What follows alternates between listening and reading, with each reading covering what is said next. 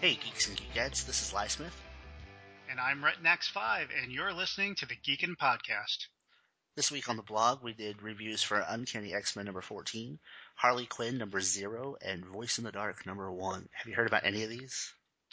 I'm familiar with the character Harley Quinn. She was actually born in the Batman animated series, and they spun her off into the comic books. And so now she has her own comic? Yeah, she was actually in Suicide Squad when they rebooted the New 52. But now they're starting her own comic, and they started with a number 0. And even if you don't like the rest of the series, even if the rest of the what they've changed with Harley Quinn and everything, even if you hate that, if you're a Harley Quinn fan, you've got to pick up this number 0. Because what they did was they took, I think it's altogether 17 different artists are on this comic. You're kidding. And basically what it is it a page per artist or something? Per art, almost, yeah, I think maybe one or two of them have got 2 pages, but it's almost a page an artist. And it starts off with Harley Quinn daydreaming about having her own comic book. And she goes, well, what would it be like? And who would draw me? And how would they draw me? And what kind of style would we do? And each page has got a little bit of different piece of a story about Harley Quinn in it. And she comments on how she looks or what's going on around her or stuff. And each one is very funny. But they've got Adam Hughes, they've got Jim Lee,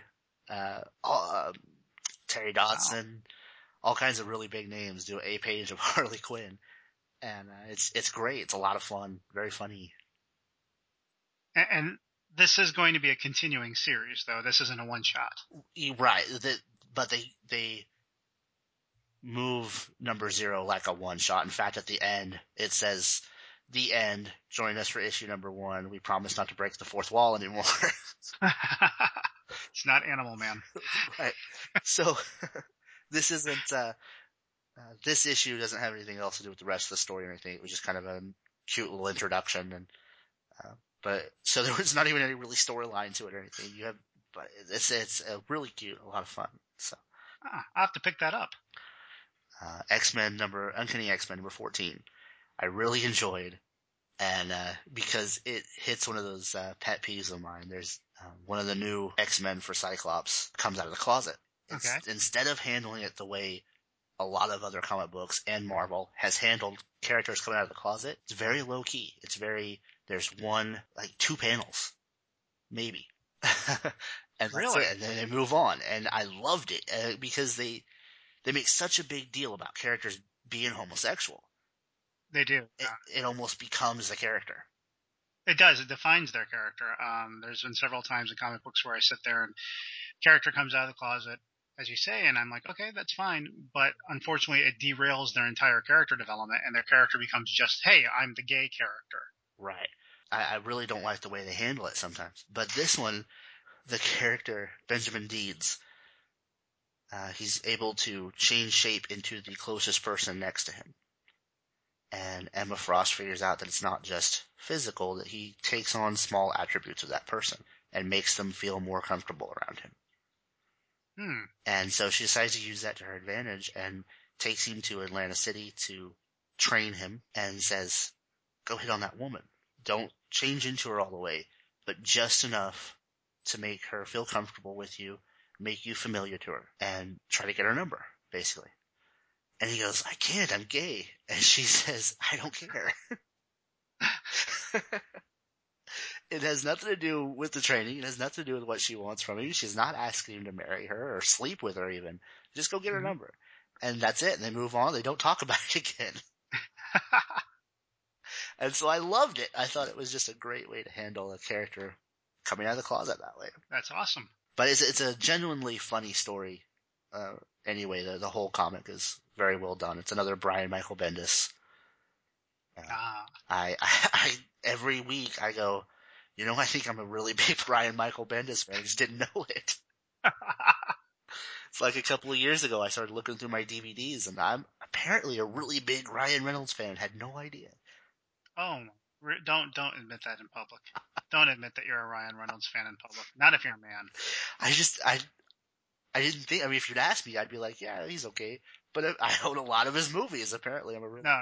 Ryan Reynolds peaked at Van Wilder, and he's been going downhill ever since. It is the only good things he's done since Van Wilder. Really good thing is he was married to Scarlett Johansson briefly. That's it. It's like Van Wilder, Scarlett Johansson. But thinking about it, if you had a chance to be Van Wilder and be married to Scarlett Johansson, what more need you do in your life? I mean, that's it. You won. That's You true. won. That's true. So I take it back. Let us all aspire to be him. And come to think of it, I don't have any new stuff. But I mean, you said Van Wilder was his peak, and you're right. I don't have any new stuff by him. But I think the movie Waiting is one of my favorite movies, where they're working in kind of a Bennigan's style restaurant.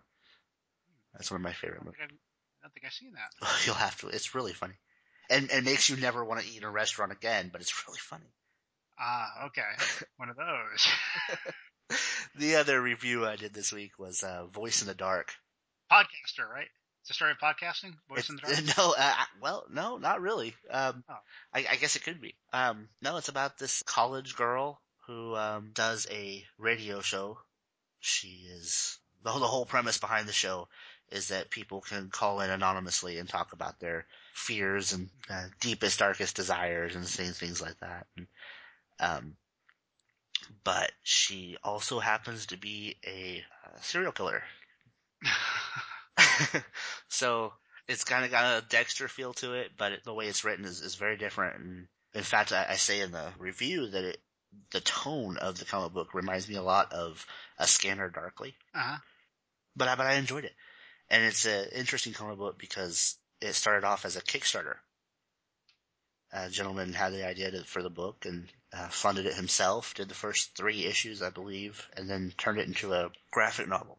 And it generated so much buzz and was so good that Top Cow picked it up and took the chance on a creator-owned comic, which is rare these days, and decided to produce it themselves. And so now the guy works for Top Cow. But it was very well done. If I had to complain about it at all, I'd be afraid that as a monthly comic, as I think it's going to be, I'm afraid it's a little slow to be. If you had the whole collection in a graphic novel, I think you'd be fine. Yeah, I was going to say from the description that you've given, it sounds much more like a graphic novel than an ongoing series. It sounds like it should be like, or at the very least, a limited, 5 or 6 issue story. It feels more like that than an ongoing. Yeah. And I think it'll do well when it comes out as a trade, but I'm worried that it won't last very long. As a monthly comic, it'll just seem kind of slow. But, but it's well worth the read. Look at the news, because we spoke about Batman and Superman at length last week. And this is going to be our Superman show this time. At length again. Again. We do have a bit of news on this Batman Superman. In fact, I have a couple of different things to say all about this one piece. One of the producers for the WB tweeted, and he said, "I can't wait for hashtag Batman versus Superman." And then another hashtag Batfleck, semi-retired / not speaking to Robin anymore, controlling drones from the Batcave. So obviously it's kind of a confirmation about Nightwing / Robin being in the movie. And then he hashtags not Batman Superman, but Batman versus Superman. Yeah. So immediately Supes had first villain taken away from him already. Right. He had one movie and suddenly Batman's got first villain on the sequel. How many cities must he destroy before he gets first villain on a movie? Because there were a lot of cities, there were a lot of destruction in that movie. That's one of the things that I'll point out here in a minute. But that was, I mean, you said before that there was a lot of destruction in the movie, but I warned you. Man, it's just, wow. Okay. Okay, anyways, Batman versus Superman. So, obviously, going back a little bit to what we talked about last week, it definitely sets up to be the fight movie, or at least the conflict movie. And controlling drones from the Batcave kind of gives it a Kingdom Come kind of. Oh, yeah, actually, yeah. I was thinking kind of like a take on OMAC. Oh. Sort of deal, controlling, spying on everybody. But yeah, that's actually more Kingdom Come. Yeah. Semi-retired, not speaking to Robin anymore.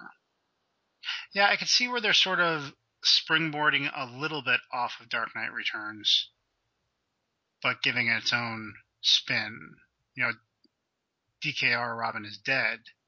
This one, he's had some sort of falling out. Right. It's interesting. I'm a little wary of the Batman versus Superman thing, but the semi-retired, not speaking to Robin anymore. I kind of like the older, uh, just the grizzled kind of DKR, basically Dark Knight Returns, sort of a damaged, Right. and I like that element of it. Controlling drones from the Batcave is kind of interesting, though. And it could mean for some really cool special effects too. Of course, and that's very, very important. But I mean, it is Zack Snyder. right. But you're right. The what I was pointing out with that hashtag was the verses, Mm-hmm. and which was something we talked about being worried about last week, was it being a versus movie. And Well, I was thinking about that more during the week, and I'm not opposed to the concept of a movie in which Batman is opposed to Superman. This is almost natural for their characters. They're both good guys, but their viewpoints are completely, they're diametrically opposed. So it's going to be very, that's why writers of comic books for decades have played on the idea of them confronting one another for a variety of circumstances. So I don't have a problem with the idea of Batman versus Superman if a significant amount of the conflict is intellectual, yeah, them sort of feeling each other out, trying to find out whether or not they can trust each other, sort of deal. I just don't want 2 hours of explosions. Is my fear. You pick up some of those comic books where so and so fights so and so. It's like 7, 8, 9, 10 pages, and in a 20-page comic book, that's a significant amount of space of just throwing people through buildings and that sort of deal. But I have no problem with a plot with a film if the plot is sort of them learning about one another and not trusting one another, and they do inevitably have a conflict, and of course then there will be some sort of a larger threat that they will have to join forces for. It's all a matter of how it's done. I just don't want a 2-hour fight film. That's sort of my fear. well, with the controlling drones from the Batcave comment, it makes me kind of feel like it's we're going to get a fight scene, but it might not be Batman versus Superman in the fight scene. We'll have lots of explosions for one scene where Superman fights the drones Batman's controlling, but then we should have a more intellectual fight after that. Because Mm-hmm. obviously Batman can't really take on Superman in a fist fight unless he's got, the kryptonite. But Yeah. but if he doesn't, then I can see a fight with the drones and then it changing to more of an intellectual battle after that, and then them having to join at the end. You see, when I read Controlling Drones from the Batcave and we're circling around the Batman versus Superman, I wasn't looking at the drones as a warrior thing. I was looking at them as spying, as ways to spy on Superman, spy on the Man of Steel. He turned on CNN and he watched Metropolis collapse like everybody else did, Right. and he wants to know what happened. Who is this guy? Because all this stuff is live on television. He wants to know more about Superman. And so I picture the drones are being more of spying equipment that he's sending out. Suddenly there's a new player in town, and Batman, of course, has to know everything he can. So maybe we won't even see Batman for a period of time. He'll just be this mysterious presence in the dark who's spying on Superman. We already saw at the very end of Man of Steel, he does not like being spied on. Right. But again, we're sitting here with what, 3 sentences and trying to spin the entire film plot out of it. But you're right. I would like to see less Batman, at least in the beginning, and Make him a mysterious figure. right. One of those less is more kind of. Yeah, don't make it like Dark Knight Rises where he's walking around in daylight. And Right. he needs to be in the shadows and in the dark. Yes, because that was one of the biggest issues with Dark Knight Rises, is that out in the open, that suit just didn't work as well. He was in the sun so often, I swear I thought he needed sunblock. I was telling you, I was like, dude's going to get a sunburn out there that much. But I would like to see sort of the Batman character being, for the first half of the film, this presence that's whispered about. That Batman is spying on Superman, but at the same time, Superman is discovering Batman. They're sort of they're sort of measuring each other and trying to figure each other out without a confrontation until, then you can have your confrontation and Zack Snyder can have a lot of fun, blowing stuff up. But, I'd like to see them circling around each other for at least the beginning of the film. I think I'll shoot WB an email because I like the stuff we come up with better than the stuff I'm hearing out of Totally. Other thing in the news, Terrence Howard, because he hasn't done anything in the last 8 years to Just about. Wait, no, wasn't he in that George Lucas World War II movie about the fighter pilots? Was he? That nobody went and saw? Right, I don't know. I didn't see it. I'm sure he can show up in a Tyler Perry movie or something. Ouch. There's always a place for Terrence Howard. Well, this time he's talking about blaming Robert Downey Jr. for getting kicked out of the role of blaming Robert Downey Jr. Now, there's a great way to continue to be employed in Hollywood. Criticize the most popular and powerful actor in the business right now. Oh, he went off, and the stuff he came up with, I think, was just absolutely crazy. He said that Robert Downey Jr. demanded more money for the second film, so they were going to take it from Terrence Howard and offer him 1/8 of what he was contracted for. And he said when he called his friend, who he helped get the role for Iron Man, his words, okay, that Robert Downey Jr. didn't call him back for 3 months. He didn't comment on the conversation they had when they did call him back. He just said he didn't call me for 3 months. Just picture Robert Downey Jr. being like, I did call you back because I don't have your number in my phone, dude. Right. Oh, but apparently he got Robert Downey Jr. the role as Iron Man. Not Jon Favreau. No. Like that. It's all Terrence Howard. He did it. It's Terrence Howard's world. We're just living in it. Exactly. And because it makes all kinds of sense for them to try and take money away from Terrence Howard and then turn around and get Don Cheadle to replace him, right? Because Don Cheadle had to be so cheap. Yeah, it's not like he's like an award-winning actor and starred in a lot of very good films, and Don Cheadle's a heck of a star himself. Right. I'm curious. Okay, he got Robert Downey Jr. the job. Okay. But he demanded more money for the second film, and they took it from Terrence and offered him 1/8 of what he was contracted for. I think I remember reading something along the lines of that Downey, he did definitely get a big raise between the first and second film, but it was on the scale of millions upon millions of dollars. I think he was paid like less than $1 million, I want to say, or somewhere in that area for the first film, and then it was like $10 million or something. These are just ballpark numbers. Again, I don't have their contracts on file right here. But so it was like a huge raise, and I'm sorry, was Terrence Howard going to make $9 million for the second film? I don't know. He did say that it was going to be getting progressively more. That it was originally contracted for a 3-movie deal. Yeah. And that each movie he was supposed to get a little more. And then in the second movie they offered him 1/8 of what he was contracted for.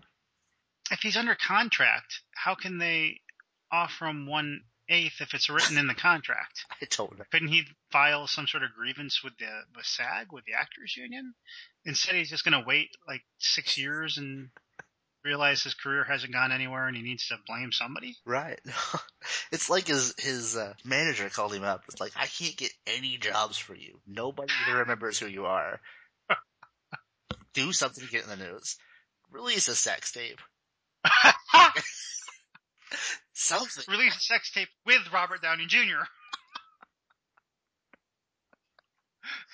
You're gonna have to talk about Iron Man again before anybody will pay attention to you. Problem is, people talk about Iron Man and they talk about the character. They're like, "That's Don Cheadle, right?" Oh wait, no, there was another guy in the back of the first film. It's Don Cheadle's who. Oh, because Cheadle's role is bigger than Howard's role was. It is. And I'm not even sure, you know how I feel about Don Cheadle as that character. Yeah, he's right. That's not who I would have probably gone with, but that character in the comic books for me was a more physically imposing person, I suppose. Mm-hmm. And Don Cheadle isn't.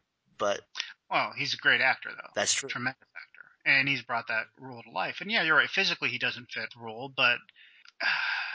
Well, yeah, I was gonna say Robert Downey Jr. doesn't either, but he kind of does actually. Yeah, but the way they portrayed the character in the movies, I don't think he needed to be physically imposing.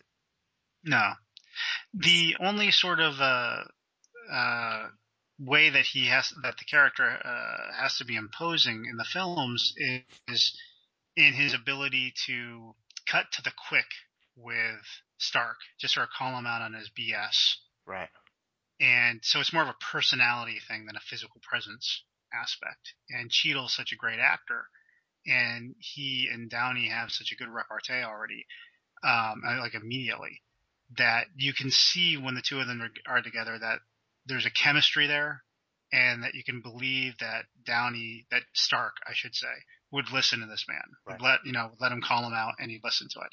I didn't get that from the first film with Terrence Howard. Yeah. Terrence Howard was just the military guy. Right. No, I agree. But apparently they're such good friends in real life, it should have come through on the screen. Well, they were before before RDJ stabbed him in the back like that. Yeah. That bastard.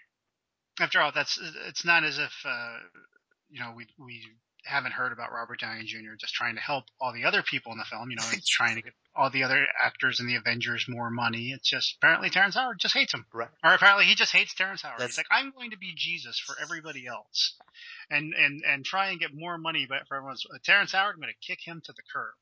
And then I'm not going to call him back for 3 months. That seems to be what he was really angry about. It wasn't the money.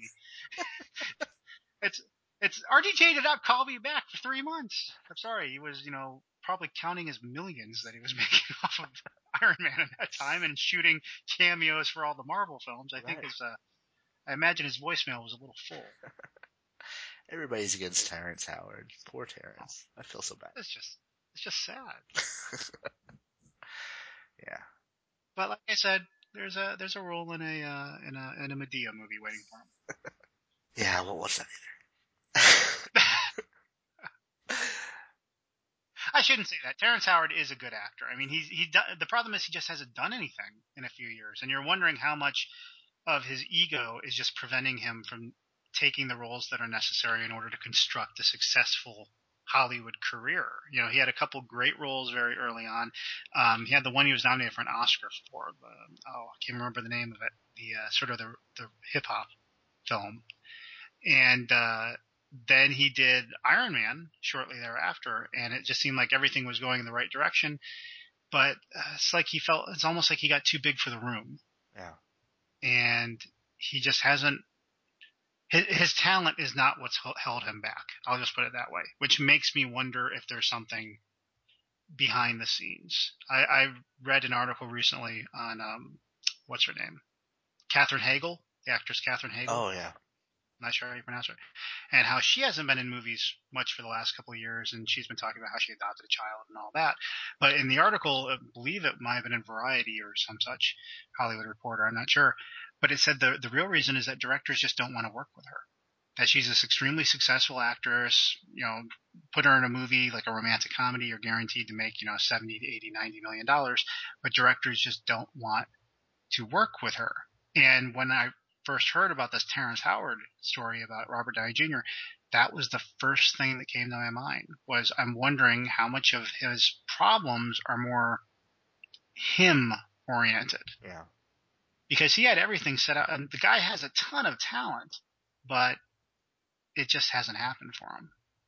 You're right. Maybe if he just toned it down just a little bit, stopped ripping people in the press, then he might do more work. Yeah, if you work and play well with others, generally good things will come your way. But that was all the news for this week. So we wanted to move into our Superman stuff. Now we get to the Man of Steel and the Man of Steel edition Yes. of the Geekin' Podcast. And we decided to do something interesting. We mentioned at the end of the last podcast that aside from just, in my case, rewatching the film, and in your case, watching the film for the first time, we would also choose a Superman story arc, comic book, graphic novel, trade paperback, standalone issue, what have you, that either we had always wanted to read or we had read it, was one of our favorites, and we would each read that this week and give a little bit of a synopsis, review, do a little, just sort of talk about it. So we'll keep the there I am saying Star Trek again. Keep the Superman theme going for the episode. Yeah, what story did you pick? I originally had thought about doing John Byrne's Man of Steel miniseries. I thought we were doing the Man of Steel review, so we might film, so we might as well do the Man of Steel miniseries. I'd read it a couple times. It's John Byrne's version of Superman is basically my version of Superman. He's sort of who I see in my head. But then I decided I'd end up doing a lot of comparisons to the movie. Right. As especially the Kryptonian sequences are very, very similar to Byrne's version of Krypton because it was sort of an origin story. I was like, no, I'm just going to end up saying, oh, and this is like this, and this is like that. And it would be moving away from the comic and booting the conversation forward into the movie review. So instead, I decided to do a Elseworlds story that I had not read but had wanted to read, called Superman Red Sun by Mark Millar, and I believe the art was done by two gentlemen. Let's see, Dave Johnson and Killian Plunkett. And I'm not familiar really with either of their works. I should say this was done in the early 2000s, 2003. Uh-huh. A 3-issue limited series. I'm very familiar with Mark Millar. I think everyone's familiar with Mark Millar, one of the big guns Right. in writing, comic writing. I mean, not too familiar with the artist, but they did a great job. The basic story is it's essentially a what if story, as most of these Elseworld stories are. That said, what if Kal-El's ship had arrived 12 hours later? And because of the Earth's rotation, he had landed in the Ukraine, the Soviet Union, and had been raised as a Soviet. Truth, justice, and the Soviet way. And this intrigued me because it's a bit of alternative history. And, I think I mentioned before that my profession is I'm a historian. And I like alternative history. I like reading authors like Harry Turtledove who write alternative history, which is just that. It's a what if, and it sort of shows how history would have changed. And this miniseries, graphic novel as I read it in, basically is how the world would have changed, how the DC universe, I should say, would have changed if Superman had been a Soviet citizen and fighting for socialism and things like that. And I have to say, except for a few things where it's a bit on the nose, there's some cameos that are just sort of like, hey, this name's going to be familiar to people, so let's throw them in.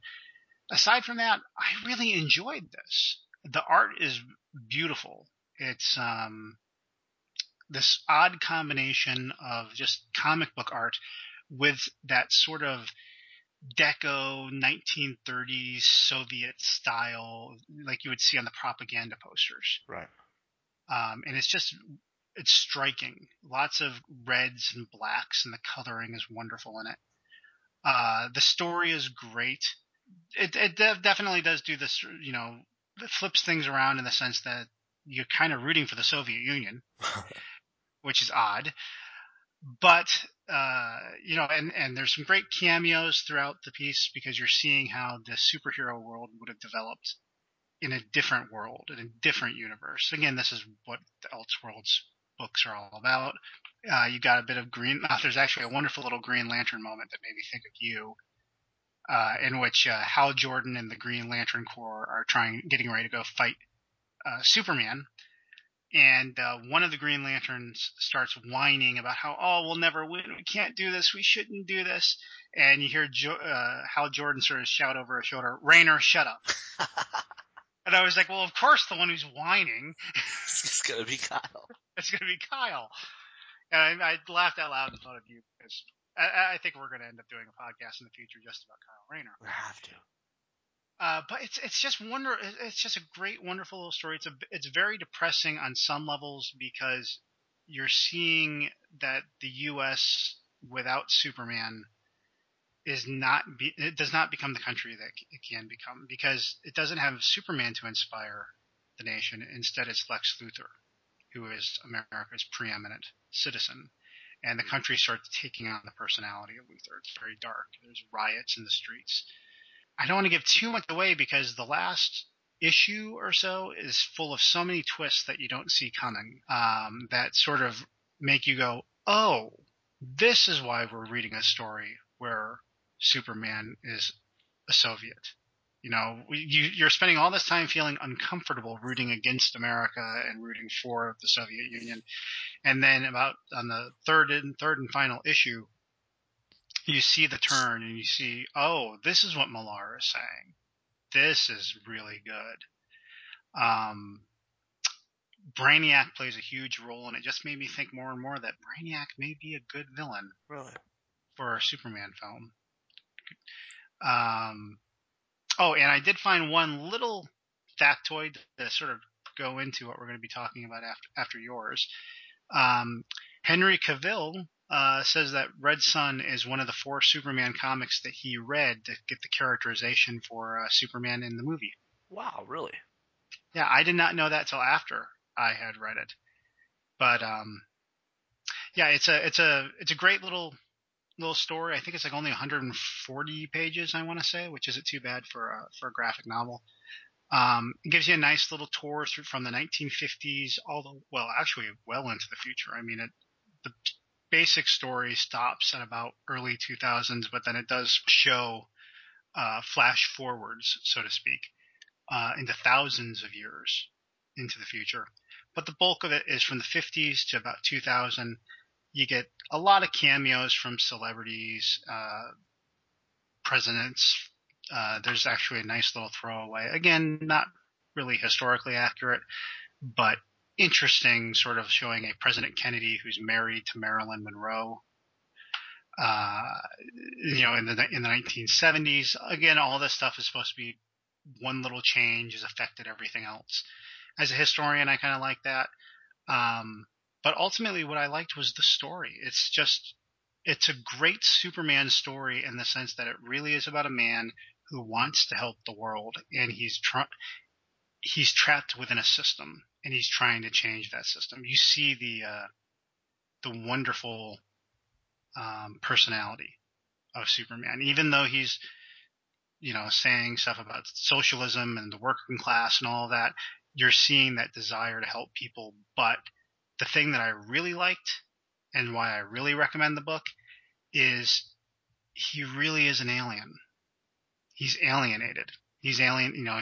There's something about the difference between America, which is this inclusive society with so many different cultures, and he's another immigrant that just allows him to rise and be the wonderful inspiration. In the Soviet Union, they don't have that. And so his character is an alien.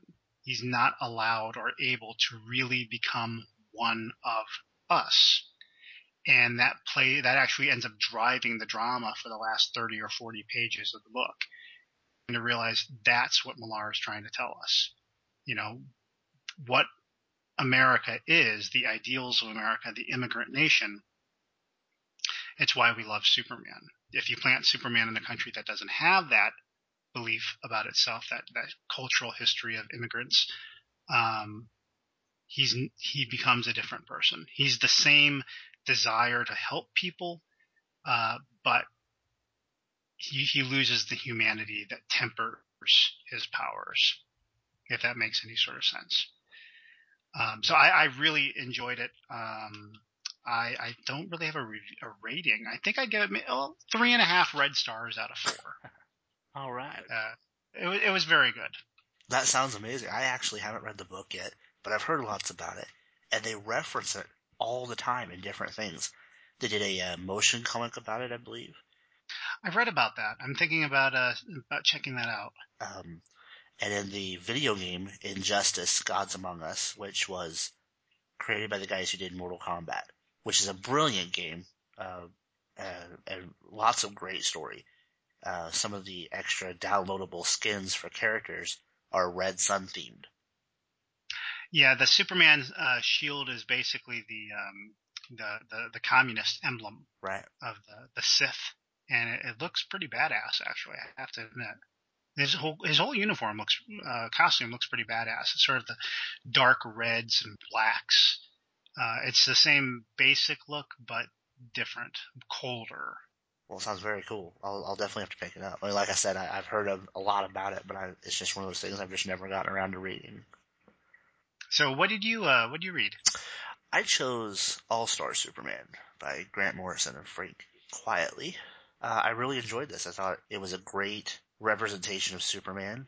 Not just Superman, but Clark Kent. I thought they did a really good job of capturing Christopher Reeve's Clark Kent and his kind of clumsy, maybe a little anxious, and I just really enjoyed it. I thought they did a really good job of representing Superman, and Lois Lane and their relationship I thought was great. It gave us a little different story than we normally see with Superman, and felt a little more Pulp Fiction sci-fi kind of Hmm. feeling to me. But I just really enjoyed it. It was a lot of fun. I really liked Lex Luthor Oh, yes. in the Star Superman comic. Lex Luthor was a lot of fun. Actually, speaking of Lex Luthor, I'm actually liking him more right now, right this second in comic books. And Forever Evil, the current storyline. He's not Hmm. um, he's not being portrayed as such a bad guy. He's trying, at least he's representing himself more along the lines of he's never been against Superman necessarily. He just didn't want humanity to become so dependent on him. Because now in the current storyline where the Justice League is missing and the crime syndicate has come over and take things over, the world's kind of fallen apart without Superman to save everybody. And so Lex Luthor's going, I freaking told you guys, if we didn't step up and take care of ourselves, we've been dependent on the Justice League and Superman to save us, and now we're just caught with our pants down and just can't handle the problem. And so he's not coming across as a bad guy, more of a just practical. So you're sort of seeing a method to his madness as opposed to him being some sort of like a mustache twirling villain being bad just for the sake of being bad. You're seeing why he has this opinion about Superman and all these superheroes. Right. And in the comic book sometimes he comes across as hating Superman and everything he represents, and so he goes the opposite direction and ends up being a terrible person. But in this, he doesn't come across that way. He's not a terrible person. He just doesn't think we should be depending on Superman for everything. It's very interesting because Red Sun has a very similar interpretation to Lex Luthor. Luthor is obviously the villain of the piece, but again, as it gets toward those final 40 or 50 pages, you begin to see that while there's certainly a tremendous amount of hubris driving his hatred of Superman, there is this humanity behind it, this sense of we have to be allowed to be us and not have some god stepping in Right. and changing things, which was a very interesting interpretation. It's one I've seen in other stories as well. But yeah, that's why Luthor's such an interesting character. When he's not played like a Right. cartoon, Luthor can be a remarkably good character, a great villain, because if you think about it, he's not really all that villainous. His ideals, I should say. Yeah. His actions definitely are villainous. But there's a sense of he just believes in Right. us, and doesn't really want to be beholden to a god. I mean, that's Prometheus. I mean, that's just like that story goes back to the earliest mythology that there Right. is. Yeah. In Forever Evil, he says, this is what I've been waiting for. I knew there would become a day when Superman would let us down and we'd have to step up on our own. And so, Mm. it was very interesting. I thought a enjoyable side to Lex Luthor that you don't see as often as you should. Mm-hmm. So, what did you rate All Star Superman? Oh, I'm gonna give it a 3 out of 4 stars. I think it's a solid read. It's lots of fun, some humor, a little different story than you normally see to Superman. I really liked it. That's I'm going to agree with that. All Star Superman oftentimes is held up as the greatest Superman story of all time, especially amongst people from the last 10 or 15 years. There's this sort of, I don't understand it. There's this love for that story. And I enjoyed it, but I almost didn't like it just because of how much other people do like Yeah. it.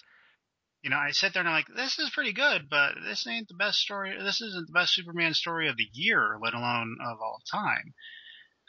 But then again, it's very much, Grant Morrison, and I'm very hit and miss with Grant Morrison. Well, I think part of what makes me say that it's so good now is comparing the All-Star Superman to the current New 52 Superman. Oh, Yeah. this is so much more Superman than Superman is right now. Yeah, that I will agree with. And comparing it to the movie we're about to talk about, this is just so much more Superman than Yeah. Superman is. We have to do a podcast on the New 52 because we'll be a little late to the game, of course. But I've mentioned this before. I'm a huge Superman fan, and I've been so disappointed by the way Superman has been handled in the relaunch. I mean, I'm sitting here, and my favorite New 52 comic is Aquaman. Yeah. There's something wrong in the world when that happens. Not to slam Aquaman, of course. Right. And again, I do like All Star Superman a lot. Maybe just a tad too Silver Age for my taste. I can see that, sure. But yeah, I would agree with a 3 out of 4. Quietly's art is beautiful. Oh, yeah. He's got that sort of big, physical, imposing. He just looks like a big Superman guy.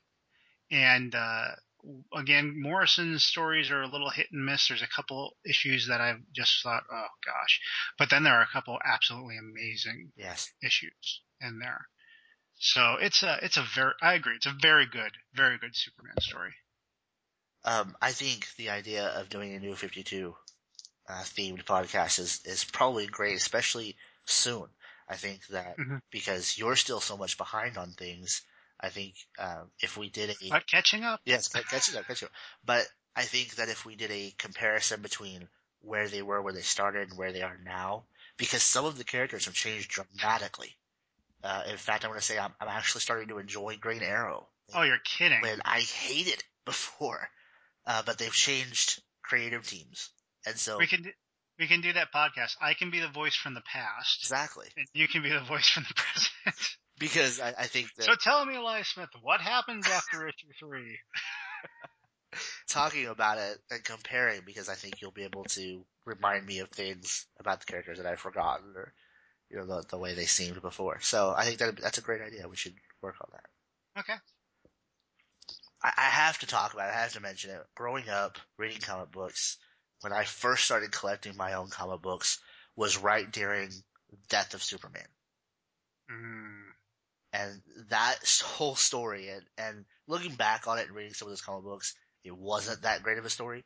But I don't know, I guess I had to have been like 8 or 9 years old. Reading that was just amazing to me. That was one of the things that really drew me into comic books and made me so passionate about it, was that story and how epic and just huge it was. It was obviously one of the first times I saw ever a story cross over into other titles.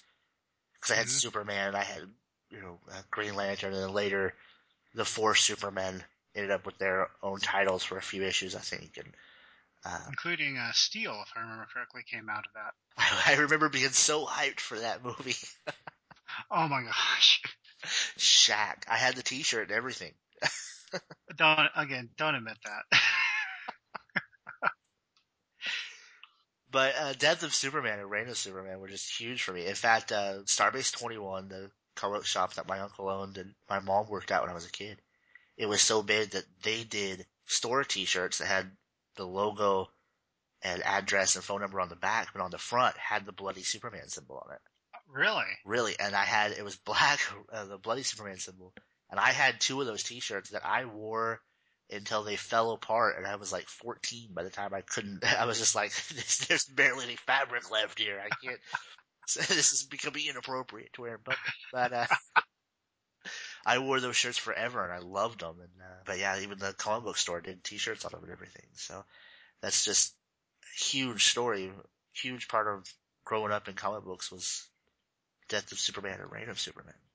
I think that's definitely a big cultural touchstone for comic book fans, is that era, that story. I don't think there's any real comic book fan over the age of 28 who does not have at least one black bag copy of issue 75, unopened and untouched. Because I know you can buy them for about 10 cents a piece. Right. People just lined up and bought dozens of those. That story was so important to me that a few years ago when they came out with Superman Doomsday, the DC animated film. Yes, I hated it. Yeah, I thought it was okay. It's not the best of the DC animated films, but you know, a Superman movie is always a good thing as far as I'm concerned. I couldn't stand it. I think I want to say James Marsters did the voice for Lex Luthor in that, and so I really wanted to love it, and I really wanted to support it. And I even bought it, and they changed the story so much from the They original did. that I ended up just giving it away. It made me so mad. Yeah, they did. Basically, it was just a fight scene. Right. Is basically what the movie boiled down to. It's just a fight scene. You didn't get the Superman. You didn't get the reign of Superman. No. You didn't get anything really other than just the death. Really, it was just the death of Superman. Right. And they could have just done so much more with it, I think. I think it was really a huge letdown for me. But, I mean, like I said, this is a huge story from my childhood, so I had really high expectations for this cartoon. Unreasonable expectations for this cartoon. And it really let me down. Have you revisited it? Like picked up the trades anytime in the last 5-10 years and read them, A little bit I have. or it's okay. I, I was just wondering if it's like a nostalgia thing, or if you actually picked it up and are like, hey, this is just as good as I remember, or if you picked it up and like, wow, some things are best left in the past. it was exactly like that. I say it was a huge part of my childhood, but it really wasn't that great of a story or that, that great of comic books. Very dated stuff, very dated art, for one. Hmm. Costume designs and things like that, where, Big hair. big hair.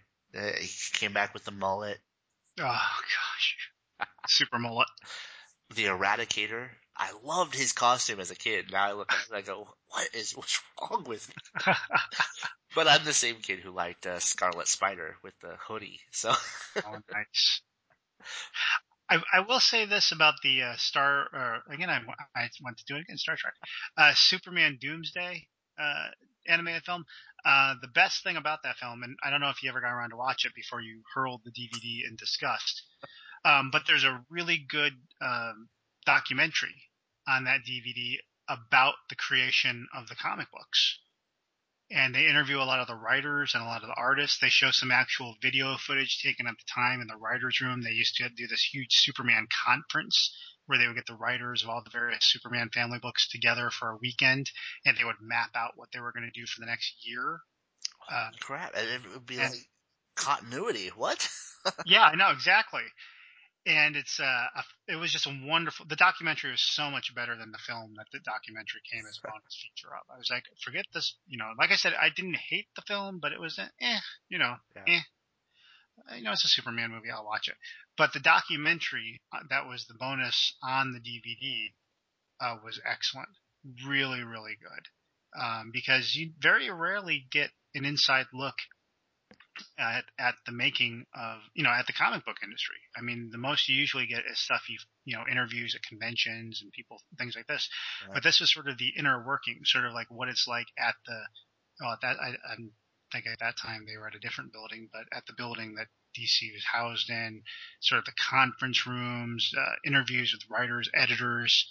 Um, it was really if nothing else, it was educational about how a comic book story comes into being. Well, that sounds like fun. And some of the other documentaries that have come with the DC animated movies have been great. Mm-hmm. So, no, I don't think I watched that, and I'm sorry I didn't. No, I'm sure. Much like the Black Bag issue 75, I'm sure you can find a copy of Superman for like a couple bucks at a Walmart bin. Right. Speaking of Walmart, Walmart. yeah, speaking of that might be a pretty good segue because I couldn't walk into a Walmart for about 6 months without seeing a life-size prop of Henry Cavill in costume. Walmart got behind this movie really big. Oh yeah. Which was okay for me. I mean, it made a lot of really cool Superman merchandise. I got a poster and a lanyard and all kinds of crazy Superman stuff. I actually have a very funny memory. I was at my Walmart in town where I live about a couple weekends after the movie came out, and I'm standing back, and the setup, the display was back in the electronics section.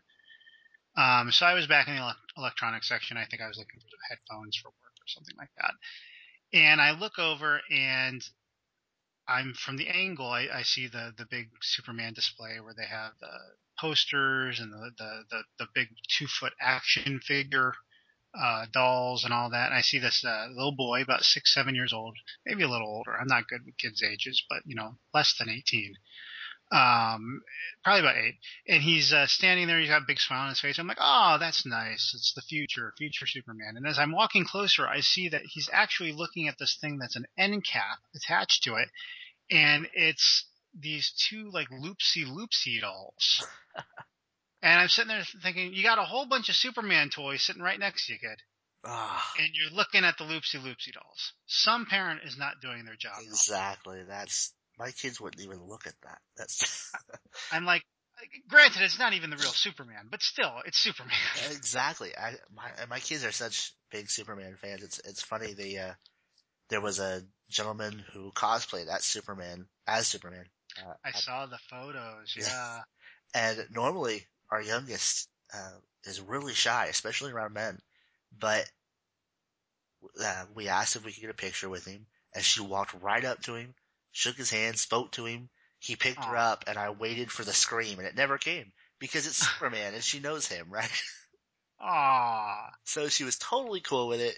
Really kind of Star Trek to meet Superman. So it was a very great experience. But yeah, my kids would have gone straight for the Superman. All I can say is thank God that was before she saw Man of Steel. Then she would have been like, Daddy, the building's gonna collapse. Let's get out of here. That is so true. This movie. Shall we get into the evisceration now, or? Yes. Warning: we are going to completely spoiler this movie. However, it's out on DVD, so you should have seen it already. Oh yes, I have now seen the film 3 times.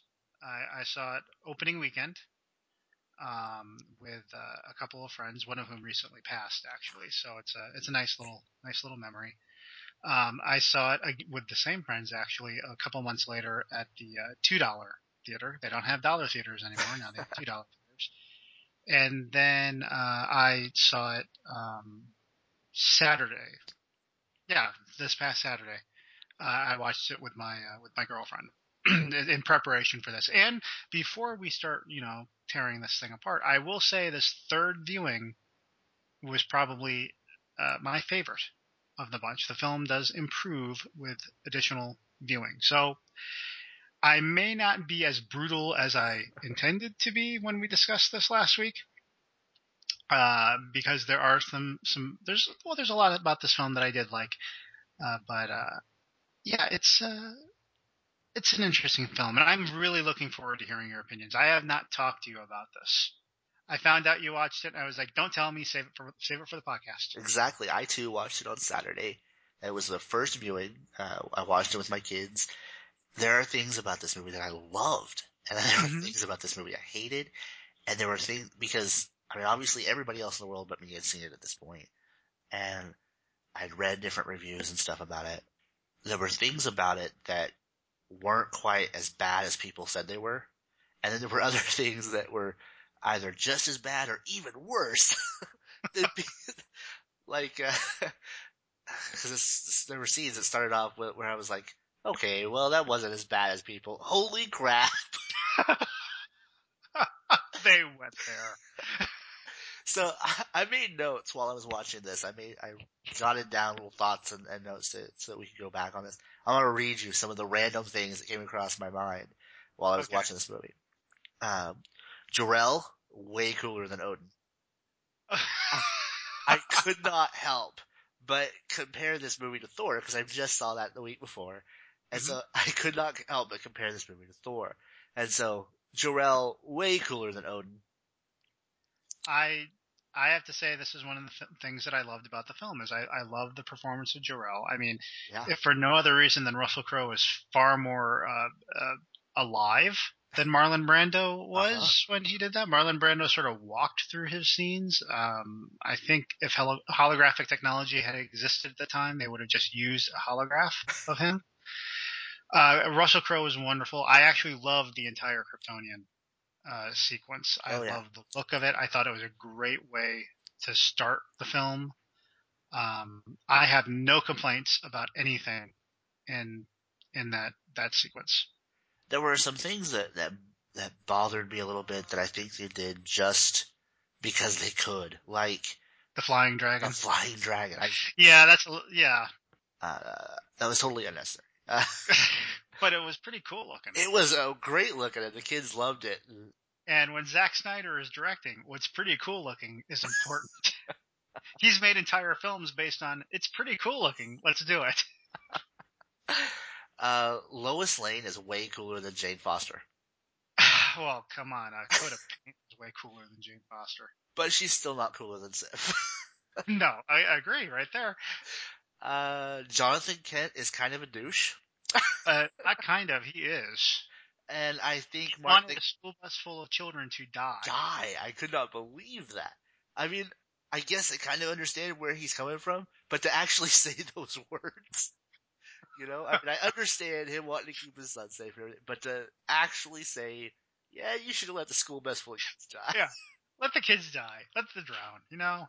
It's fine. This is farmland, Kansas. We can make more of them. Exactly. We got lots of buses full of kids. Yeah. Especially after Jonathan Kent's death, I think Martha Kent was a huge pot smoker. Okay. I'm gonna need more on that. Every time she came on screen, I'm like, she just hit a joint. Just like 2 seconds ago. You know, I'd noticed that, but I had assumed it was maybe Diane Lane was not comfortable with the makeup that they had her under. But I kind of prefer your interpretation, to be honest with you. It's like, I got a dick for a husband who wanted my son to let a bunch of kids drown, and then my husband decides to get sucked up by a tornado For the dog. or a dog. Yeah. You know, and I love dogs, but really, you know, and he just, yeah, I'm just gonna go smoke some weed now because my life's been a complete waste. Right. Oh, and my son's not even from Earth. Yeah. But darn it, he looks good in a costume, which was creepy, by the way. It really was. But even the way Love your 6-pack abs, son. even the way she delivered lines and spoke and moved, I was like, this chick is totally wasted. Every time I saw her, I was like, yeah, she's huge pot smoke. Holy crap, Lois Lane and Superman's relationship actually makes sense. Again, comparing it to Jane Foster and Thor, I thought it was like, okay, I can see where they built this trust and they kind of fell for each other. I think it was a little quick, you know, they fell for each other, you know, felt a little more for her than he should have, but I saw the progression there and I liked that. Uh, yes, I did like the relationship between the two of them, but I have to ask you because as a longtime Superman fan, this bothered me. They sort of just did away with the whole triangle. There's no Clark Kent, her not knowing, you know, her being in love with Superman, but not Clark Kent being in love with her. That sort of, that's gone. I mean, from like minute one, she knows Superman and Clark Kent are the same person. Yes, but, I had this in mind, Okay. because you'd mentioned this before, but they also, I'd like to point out, took away the most oblivious woman on the planet. By making her know that he's Superman, they kind of took away the most annoying thing about Lois Lane. Well, that's true. That's true. I mean, and it's funny because if you read the comics, they go to tremendous lengths to try to explain this. I recently picked up the Man of Steel, John Byrne Man of Steel relaunch from 85 or 86. And they even have a line where he's talking about how when he's as Superman flying around, he's going to vibrate his face so quickly that a camera can't get a clear picture of him. He's perfectly clear in the panels, of course. Right. So yeah, I understand. It's a tough sell that, you know, slick back hair and a pair of glasses, and you sort of can't tell who he is. I also think they made Lois Lane a little harder in this interpretation. She talked about I think there was a line that said she was in Iraq. Yeah, she was embedded with one of the armored divisions, and she made a line about how she gets writer's block if she's not wearing a flak jacket. Right.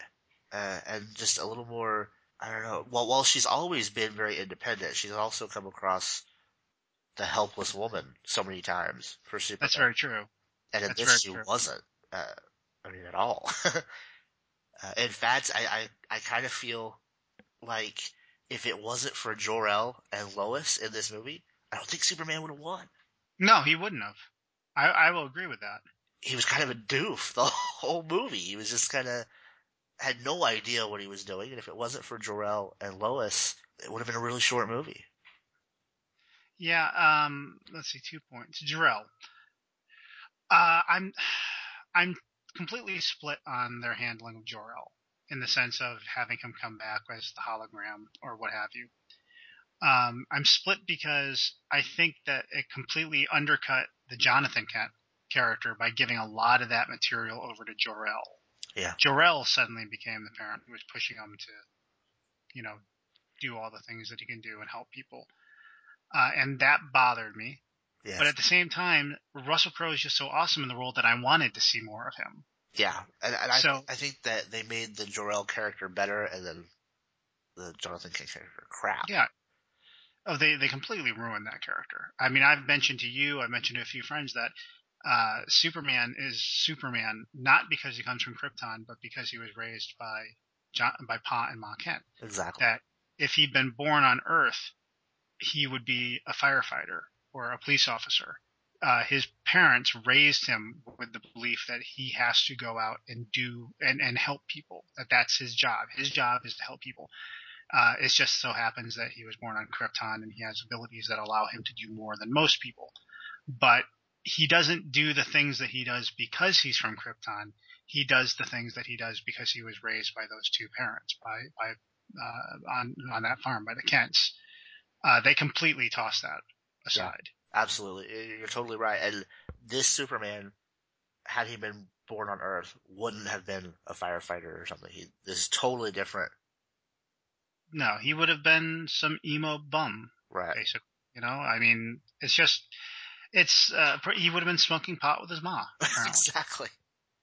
listening to Pearl Jam. Yes. And what was the other thing? Oh yeah, I do like Lois Lane. I mean, I really enjoyed the casting on this film. Yeah. I like pretty much everybody. But yeah, I like Amy Adams. I just like Amy Adams. She's a great actress. Yeah. And I enjoyed Lois Lane. I liked her toughness. I liked her personality. I did have questions about where she got her magical transporter for the last 20 minutes of the movie that allowed her to constantly pop up wherever the action Yeah. was, because she just sort of always appeared. But I can forgive that. I mean, I definitely, Lois Lane was definitely a plus in this film. Yes. My one issue with the way they used her was putting her on the ship made no Yeah. sense to me. Which one? When the Kryptonian ship or the actual the big bomber at the end? The actual ship where, Suddenly the chick there is like, and we want Lois Lane. right, and that was totally just to get her on the ship. There was no Yeah, reason for her to be there. they didn't do anything with her. They Right. didn't. It's not like they were interrogating her or doing anything. They just threw her in a room and then she escaped. Right. There was nothing there. It was just a plot point. Exactly. It makes you want to go to Zod and go, what the hell were you going to do? I mean, Yeah. were But you, then again, what was she doing on a military aircraft that's true. at the end as well? So again, just to move her around, just to keep her going there.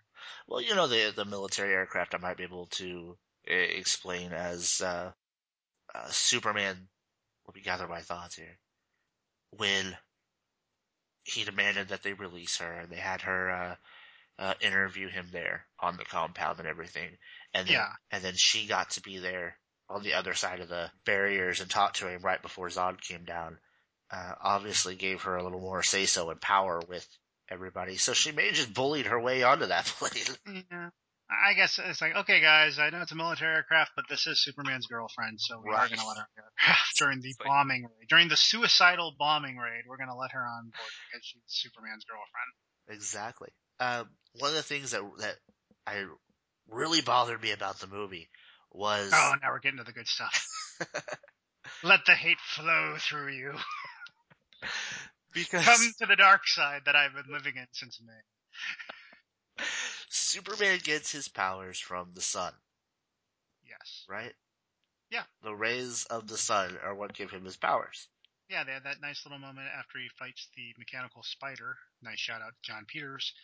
At the end in the Indian Ocean, where he's just sort of lying there and he reaches out and you see the sun rays come up and he reaches his hand out toward it. They have a nice little shot of that. Yes. But I then like it. they kind of screwed that up when they put him on the Kryptonian ship, and now his powers are linked to the Earth's atmosphere. He gets out of That's the true. Earth's atmosphere, and he gets into the Kryptonian atmosphere, and suddenly his powers don't work again. That's true, actually. And if that's the way that worked, how the hell did he fly out of the ship and go through space? I mean, he's always been able to fly into space because his powers work on the sun. As long as he's in the sun, he's good.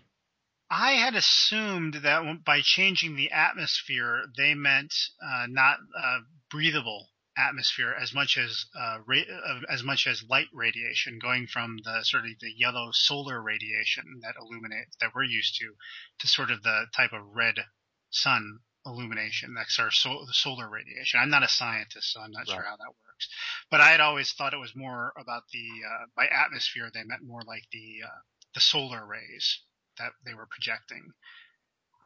But again, I'm not sure how you would project red solar rays inside a spaceship. Right. But I had assumed it was something along those lines, not just sort of like carbon monoxide or whatever he was breathing. Right. Though they did seem to allude to that when he suddenly started having difficulty breathing and coughing up blood and such. Right. Right. And so how would Ship. Superman fly through space like he does? I mean, if it's the atmosphere that his powers are linked to, and if that affects him that great, how is he flying through space? That's was an issue for me.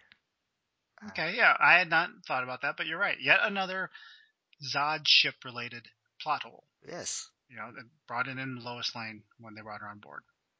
Uh, they could have worked around that so many other ways. I mean, they could have introduced kryptonite that way and explained it as because he was the radiation from our sun makes him allergic, say, to kryptonite.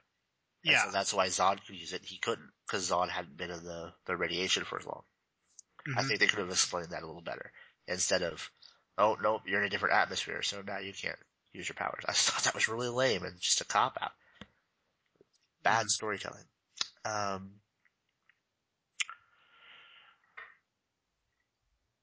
I felt like the Zod-Jor-El relationship could have been better.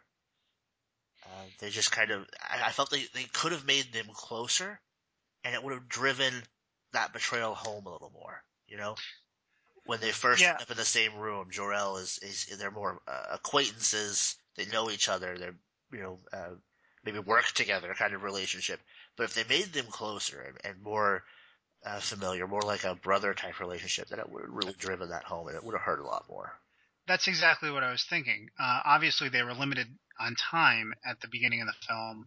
I mean, I'm amazed they gave the Kryptonian sequence as much time as they did, to That's be true. honest with you. And I'm glad they did because Yeah. I enjoyed the sequence. At times I sit there and I think, wow, that was gutsy to give like almost 10 to 15 minutes of the opening of the movie over to Krypton. Right.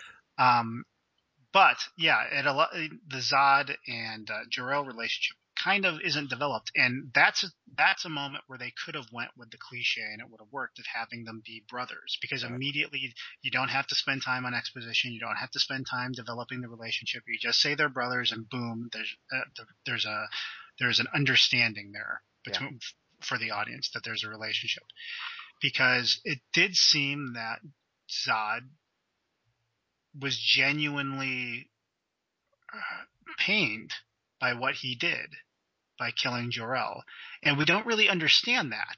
Yeah. It's odd that the most that we get from the biggest way that we understand the depth of the relationship comes from his mourning of Jor-El, and some of the conversations they have when he talks to him finally, the hologram version of him later. Right. But yeah, there should have been, even though people would say it was a cliche, it's a cliche that would have been used in a good way Yeah. Yeah. Exactly. to have them be brothers.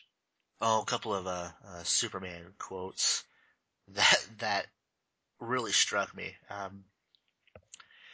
during the fight with Zod, he says, Krypton had its chance. And I thought that was just such a callous and cruel thing to come out of Superman's mouth. Even though, okay, he's not gonna let Zod kill the Earth to remake Krypton, but to Yeah. say Krypton had its chance, it's over. Live with it.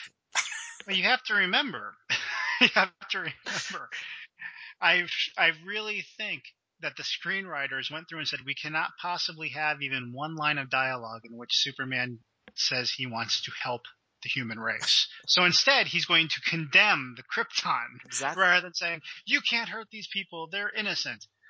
No, he's got to do that. So yeah, I mean, it's callous, but again, it sort of fits in with this concept of a Superman who doesn't save anybody. Which is another point I want to make. He didn't save anybody. Okay, that's not true. One guy fell Oh, from a helicopter. He caught him. yeah, he saved the kid. He saved a busload of kids and got yelled at for it. So of course he's not going to save anyone after Right. that. And so they spend the rest of the movie showing normal, everyday people saving other people.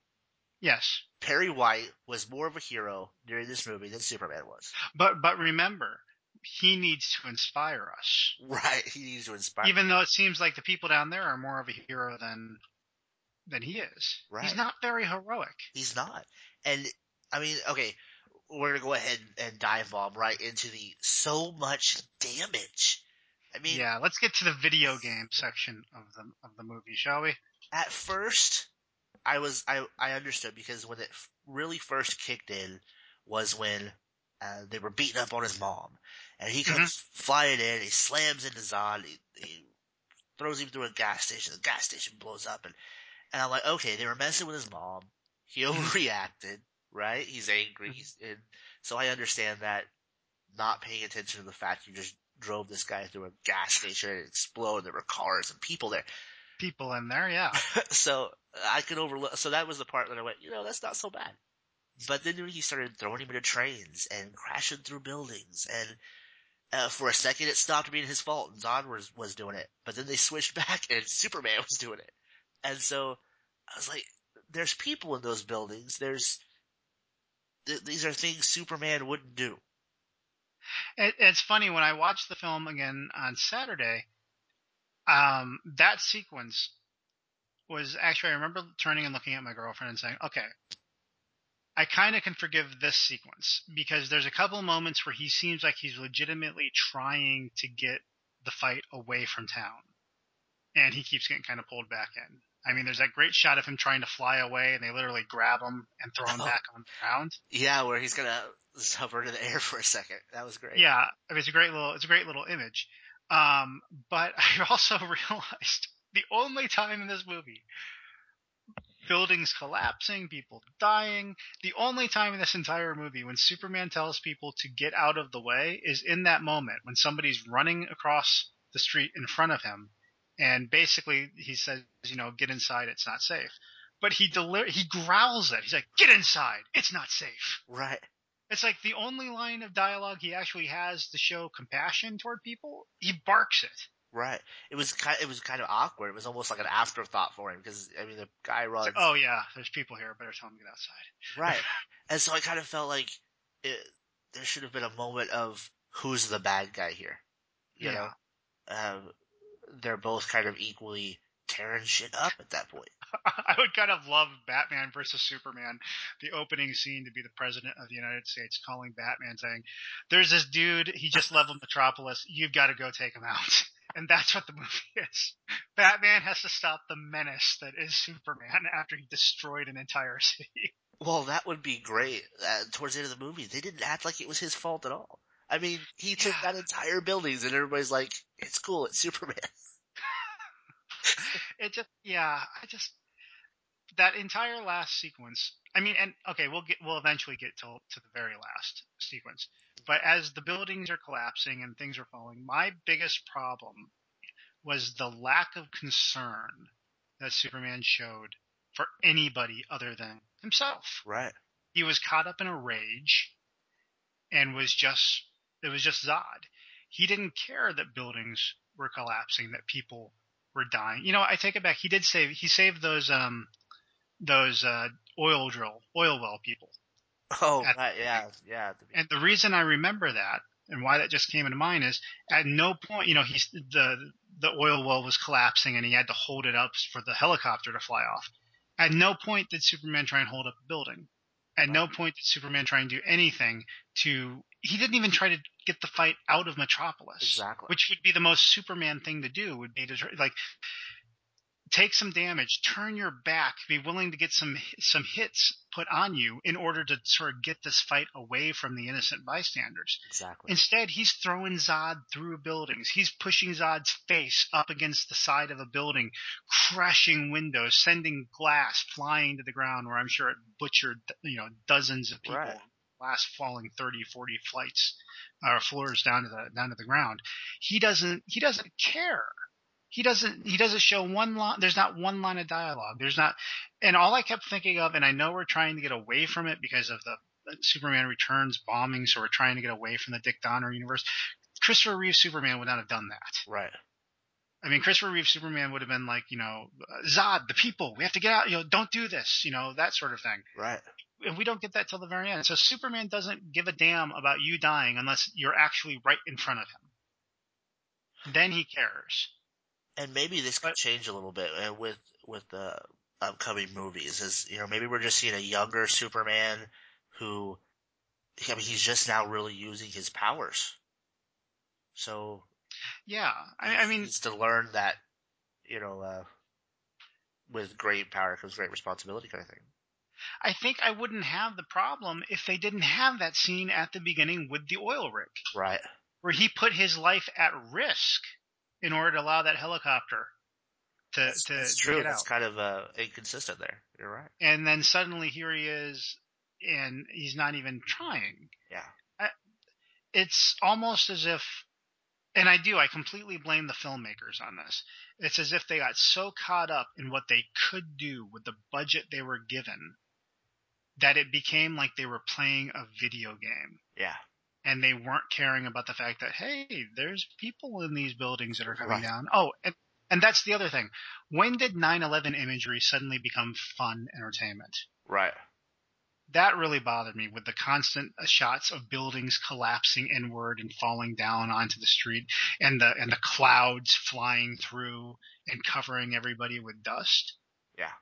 uh, maybe for the 13-year-olds who are going to see this film, that just seems like a cool special effect. But for most of us, that image has a completely different meaning to us. Right. You can't help but make that connection, which I find interesting that there's not more issues with that. I mean, right after 9/11, there was all kinds of stuff that people were uh, boycotting and saying you couldn't do that because it was too reminiscent Hmm. of 9/11. But at the same time, saying that, uh, I'm thinking of a specific instance. People were kind of picky and choosy over what they considered kosher and not.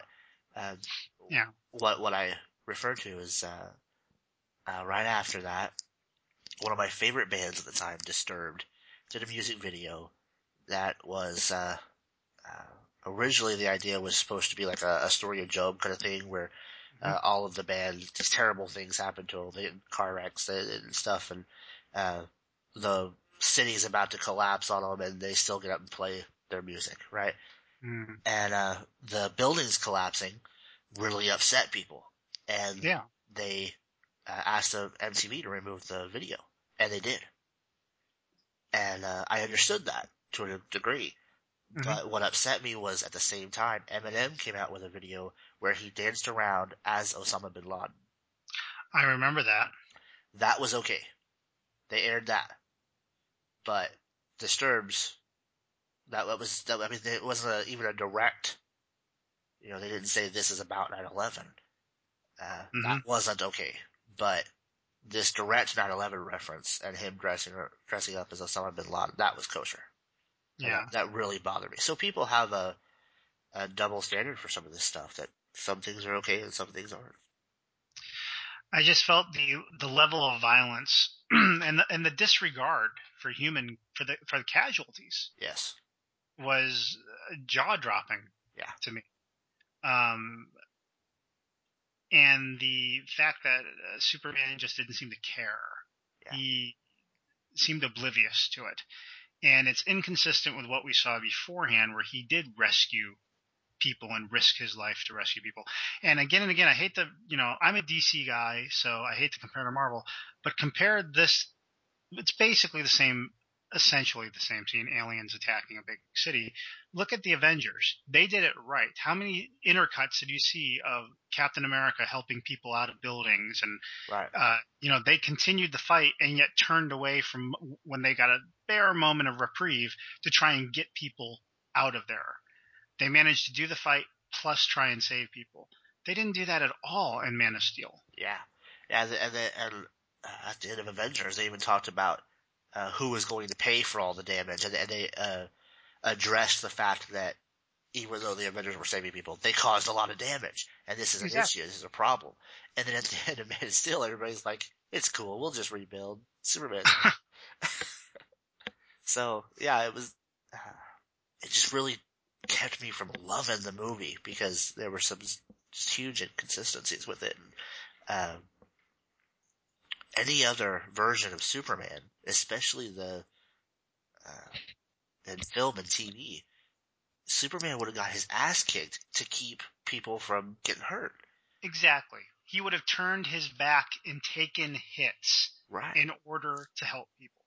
And that would have been great dramatic moments where he's actually putting himself in danger Yeah. in order to help people because that's more important to him.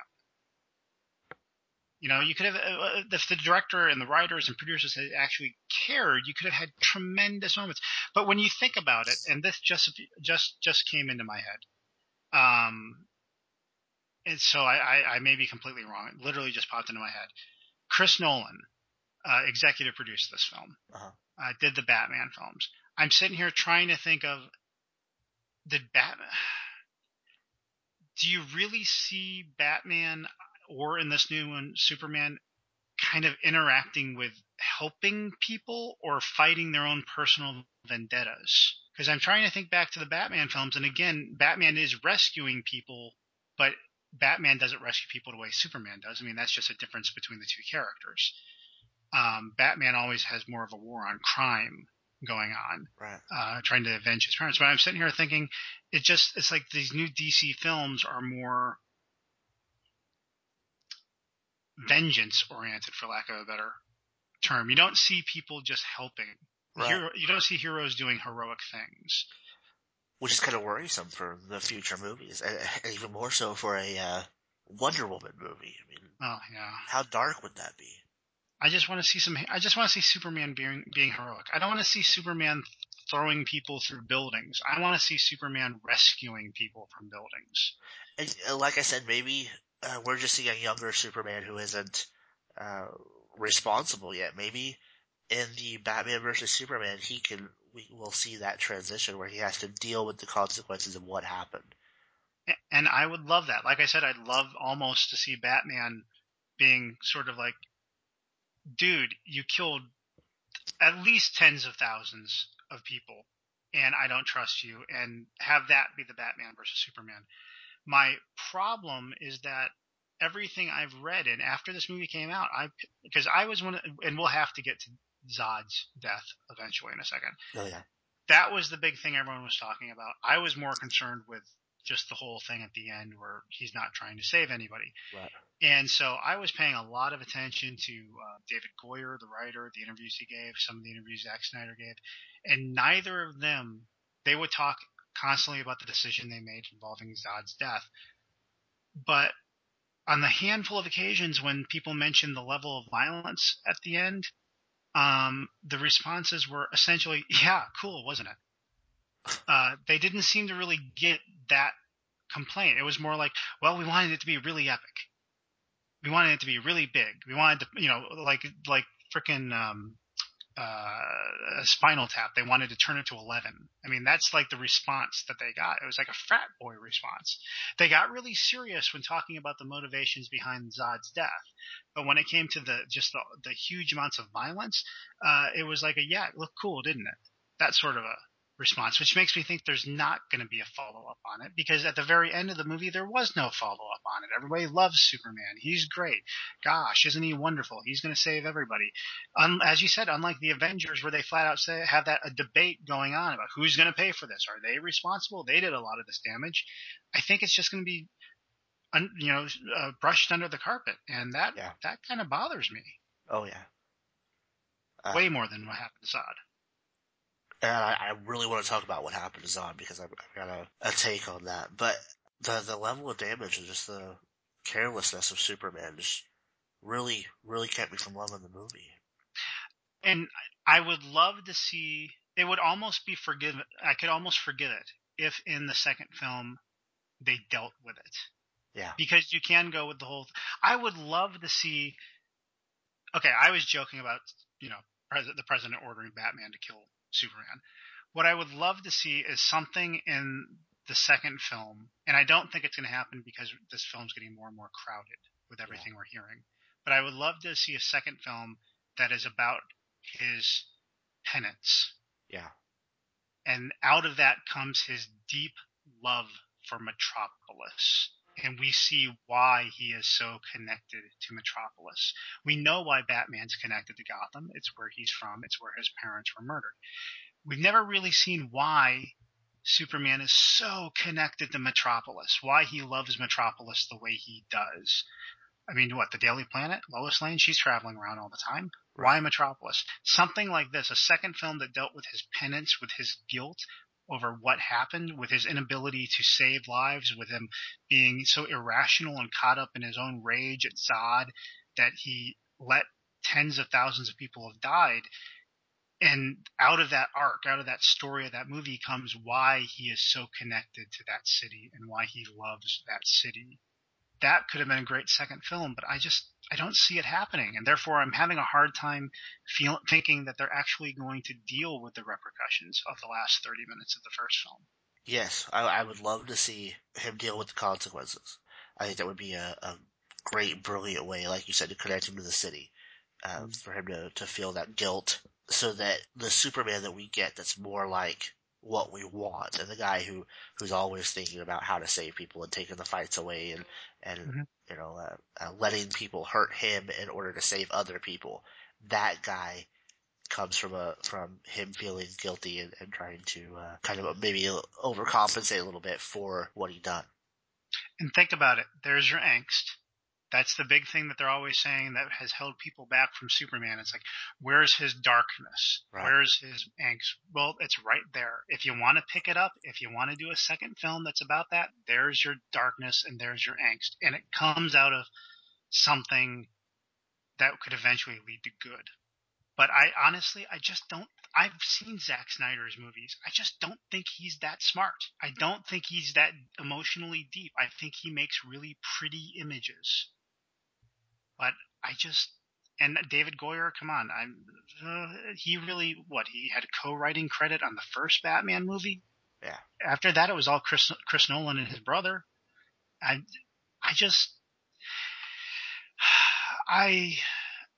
think that the ending could be redeemed and actually turned into a positive if they went in that direction with the second film. And then they would even have their angst, dark character that they want to turn him into, because, everybody can't have Superman be happy. You can't have any joy in a Superman story anymore, for God's sake. But it's going to be Justice League. It's going to be Batman and Nightwing and maybe Wonder Woman, and unless they're all going to come together and just beat the crap out, beat some sense into them. I just don't see that happening. I think it's just video game. I think it was just a video game situation. I think unfortunately, I think we're coming up with some brilliant ideas on how to fix this Superman movie.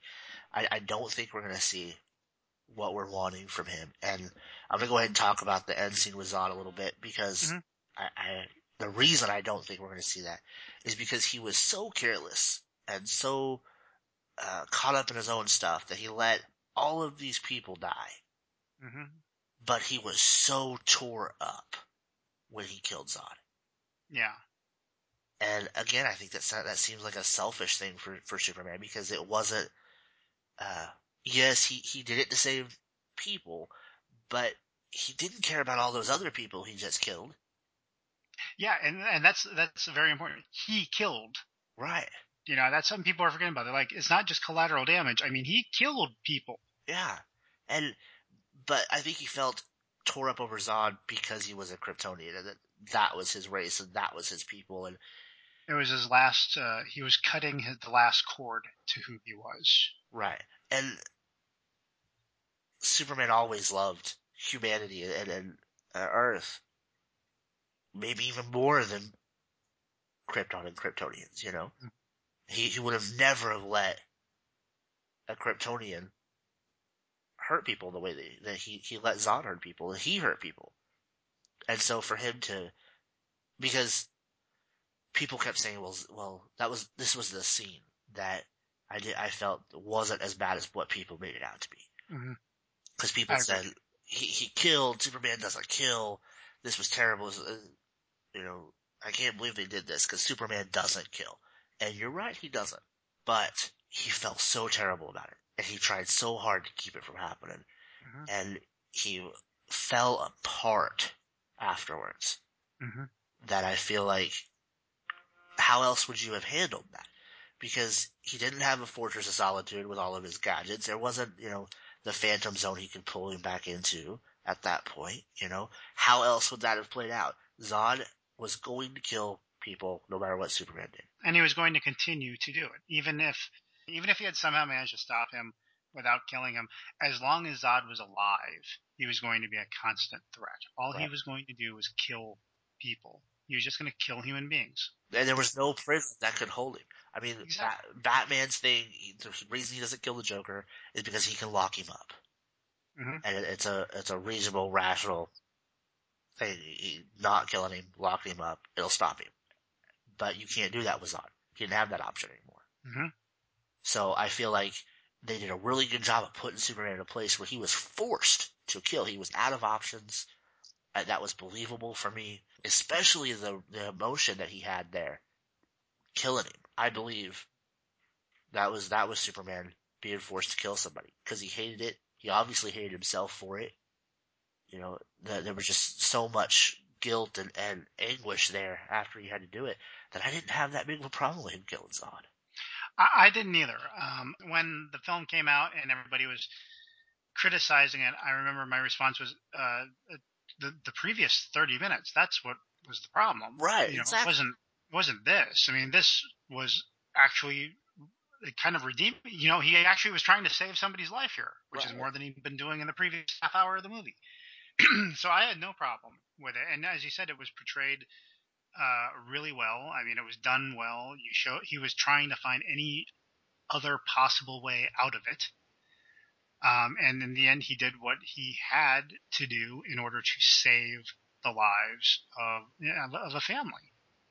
That's Superman. right. The previous 30 minutes, like you said, he kills so many people. It makes you Mhm. look at that moment, and it makes you look at the oil rig moment at the beginning of the movie and go, why?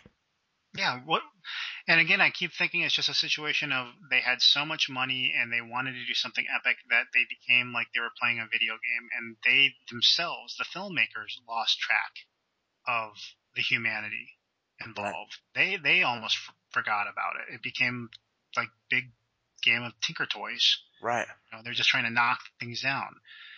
It was just a big mistake of the filmmakers. I wanted to touch on one thing that you mentioned there about him killing the last Kryptonian, and I think that is a fundamental misunderstanding of the character that the filmmakers have. The big thing that they wanted to do with this, we kept hearing, is they wanted to make it like Batman. Batman is alone. That was sort of what they were trying to play up with him killing Zod. He is now alone. He's the last Kryptonian. That's a fundamental misunderstanding of Superman. Superman is the last son of a dying race, but he's an adopted member of humanity. right, He has an entirely new family of billions of people. He's not alone. That's sort of the point. That's the optimistic ending. And I think they don't understand that. The people who made the film, they were trying to Batman the film, trying to Batman the character, Dark Knight it, so to speak. right. And it's one of the things that he's so not connected with people, which does not make sense to Superman. Superman is a man of the people. Right. Whether he's Superman, the big blue Boy Scout who's always flying above, waving at kids and all that, or whether he's Clark Kent, a activist reporter trying to reveal the needs of people through the columns that he writes. He's always amongst the people. He didn't. They're trying to push the stranger in a strange land thing a little too much in this film. Him being isolated. I don't think that's necessary, though. No. You don't need to Batman the film. Uh-uh. Heck, what you and I just spitballed about 25 minutes ago about how to do a proper sequel is a better way of adding pathos and humanity and a little bit of darkness to the character than anything they came up with. I will say some other small things that I liked about the movie was I totally forgot about the Christopher Reeves quote unquote cameo scene. Yes. Yeah. I remember seeing that when the movie came out. The video was all over the internet, and I thought it was so cool, and I totally forgot about it. So when it got to that scene, and I saw it, I was like, "Oh yeah, that is awesome! That was a great moment." Kind of makes me wish I hadn't seen it before. Yeah, it was when I saw that opening weekend. When it got to that scene, I didn't notice it directly, but I remember thinking, "Looks like Christopher Reeve in that scene." Yeah. I just thought it was like an appearance thing, and then when I came back to the house and I saw the video online, I was like, "Oh, that's very cool." Yeah, it was very cool. One of the other things that he has a line that at first made me laugh, and then made me go, "Hey, wait a minute." Well, him and Lois kiss, and she says, "They say that it's Oh. always downhill from the first kiss." And he says, "I'm pretty sure that only counts if you're kissing a human." And I went, "Ha ha! Oh, wait a minute! Did Superman just diss us?" Yeah, of course he did. He's like a vengeful god bringing down buildings and insulting us for our humanity. Just like Superman. Right. It was just, I couldn't believe that they put that in there. I mean, it was kind of cute, but at the same time, you Yeah. think about it, it's like, wait a minute. That wasn't very nice. Back to Zod. I missed the, Neil line. Yeah, I was hoping they would work that in Yeah. some way. Even as a throwaway line or something. Right. I mean, even just a banter while they were fighting, Oh yeah, I would have loved something as simple as in the opening scene when he comes into the council chamber and he shoots the council woman with the ridiculous hat on. Yeah.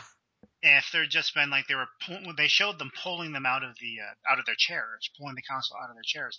Just one little line that you could barely hear of like one of the guards tossing the person towards Zod and saying kneel before Zod. Yeah. Just something like that. Just something. It doesn't have to be a thing. Just a nice little thing for the fans to go, oh yeah, okay. They put the line in. Right.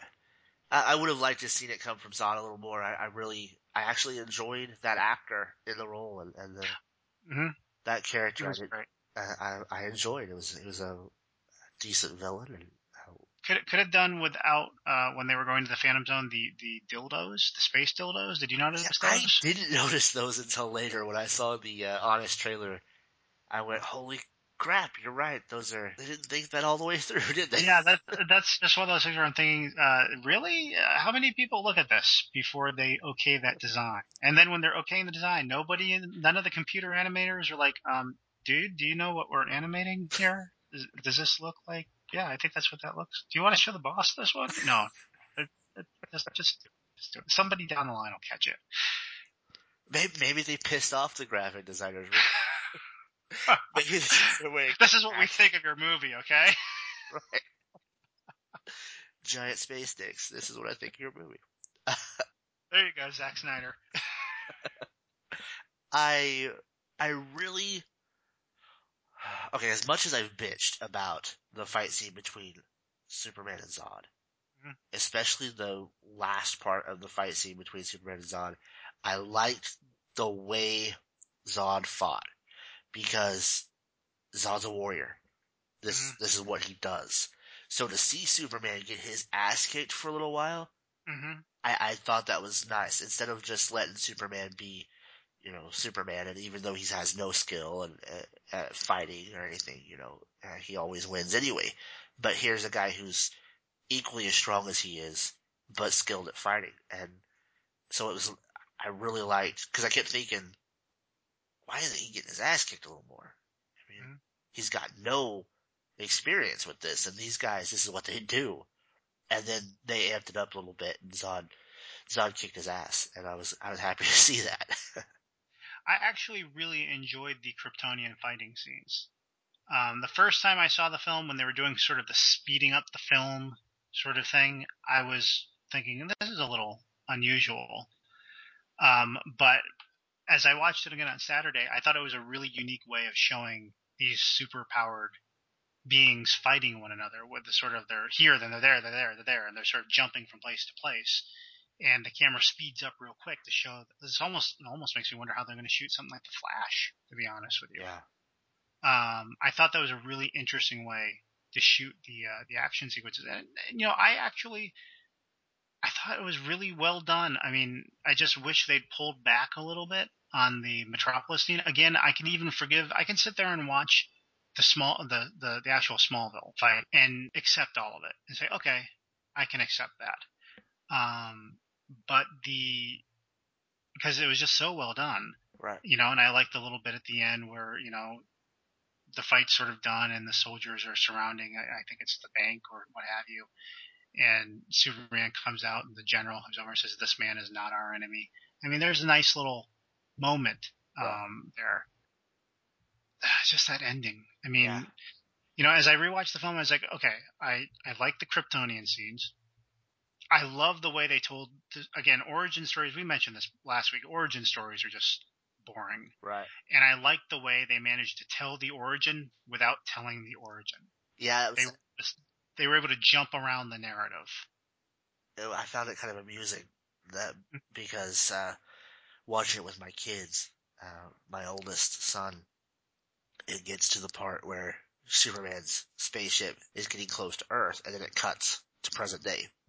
Them on the boat. Suddenly they're out lobstering, and it's that is some cable primetime show, Most Dangerous Job or something like that. Right. And my son goes, no, wait, that's not what happens. He has to crash. He's next to a street, and his farm couple finds him.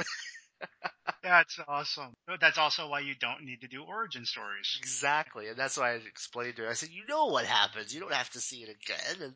But it did make me have to stop and hug him for a second because it's just so nerdy. It's like I like that, and again, I like the casting. I keep wanting to like Pa Kent because I think Kevin Costner did a very good job. He has a great moment where he does that, you are my son Yes. moment and hugs him. Kevin Costner is the master of the broken sentence, Yeah. where he just lets his voice break just a little bit. He did it at the end of Field of Dreams, Uh-huh. and he's a master at that. But I try to like the character. I try to see what he's talking about. I can even kind of get on board with the whole, well, maybe he wants him to be a Superman, but he wants him to wait until he's ready to be a superhero. But the dude wanted him to let a bunch of kids in a bus die. You have to put that all on the writer's shoulders because I think Kevin Costner did a great job portraying the character the way he was written. Yeah. But it just didn't make a lot of sense to me. And then to run back for the dog and just give up. And, Yeah. I mean, he didn't even try to get away from it. He was just like, no, it's cool. Whatever. Yeah. I mean, I remember thinking how retarded that scene was because here's Clark about to try to rush in to save me. He holds his hand out, just shakes his head a little bit and goes, no, it's Yeah. cool. And compare that to, again, I hate to constantly compare this to the Christopher Reeve movie, to the Richard Donner version. Compare that to Pa Kent's death in the first film, where he dies of a heart attack. That is such a powerful lesson to Superman, where Clark even says at the I couldn't save him. Yeah. All my powers, and I couldn't save him. This Superman didn't even try. Right. So it's just the Pa Kent thing. Just not a. I have it. I can't forgive it. Yeah. I'm trying to figure out if there are things that I want to talk about that you hadn't mentioned. What do you think about Jesus Clark? Jesus Clark. There is a lot of Christianity in this film. I can see that. I don't think there was quite as much as I was led to believe. Lots of people talked about it a lot, and so I expected more than what there was, I think. I think they did a pretty good job. I mean, it's inevitable that it's going to be in there. The story is messianic from the beginning. It was created by two Jewish kids, and there's a lot of messianic aspects. While it was created by two Jewish kids, the majority of the writers who've worked on Superman over the years have been Christian, or at the very least raised in Christian homes, and therefore the messianic overtones became more Christian. Christian. So it's there, and I think they handled a lot of it well. I mean, there's some parts where I was like, oh, yes, he's 33. Okay. Yeah. Where where basically he has to hand himself over, and they're marching him down the aisle, in the handcuffs, because he has to surrender himself in order to save humanity, I was like, okay. The moment where he's talking to the priest and he's actually sitting in front of the stained glass window of Jesus. And if I remember correctly, I think it's, and I may be wrong about this, but it may actually be from the Garden of Gethsemane, where Jesus is deciding whether or not to sacrifice himself. And that's what Clark is doing at that moment. And then, but perhaps the part where I finally was like, oh, Lordy, was with Jor-El telling him, you can save them. You can save them all. Yeah. And Superman floats out in the most awkward fashion I've ever seen Superman float, so that he can form a crucifix. He can form a cross with his arms out. And then he turns around and flies. I've never seen, that's like the most awkward, that's like doing a belly flop into a pool. Right. It's the most awkward thing you can do to go into space is, here, let me form a cross and float backwards in slow motion, and then I'll turn and fly. You're right. That was the moment. And it seems so intentional. You have to wonder what the discussions about that were like, So that, I mean, otherwise, I'm enough of a historian of the character to know that, hey, it's always been there. I have no problem with it being there. That I would have maybe had, Henry float a different way. Yeah. That would have been my direction. Henry, keep your arms down. You're going to scratch yourself on those jagged edges. Right. Let's see. So that was, I didn't really have too much of a problem with that. Let's see, what else was there? I'm usually full of much more hate when I talk about this film. Was I the only one that was desperately wanting that other reporter to be Jimmy Olsen? Which one? The thin, sleazy guy who was trying to get her to go to the basketball game with. Oh no, that was what's his name? He's in the comics. What's his name? He's the sports editor. Oh gosh, I can't believe it. Okay. Guy. Oh jeez. Lombardo. He's a sports editor on the paper. No, the girl who got trapped in the rubble, Jenny. Yes. At one point, you can hear her last name. It's Olsen. Okay. Jenny Olsen. Jenny Olsen. Okay. Yeah. Well, you just see that other reporter so much, and he was right there next to Lois for so many scenes. I really wanted that, not necessarily him, but for Jimmy to be there and for that to have been his spot. No, they decided to go with a Jenny. Jenny Olsen. Okay, I guess I can live with that. What I'm trying to do is I'm trying to remember from the review that I wrote when the film came out. I remember having some basic issues where I felt there was sort of a birth parent versus adoptive parent thing going on, where the birth parent was more responsible for who Superman became than the adult parent. And again, I was torn on that because I loved Russell Crowe's performance and I wanted to see more of him.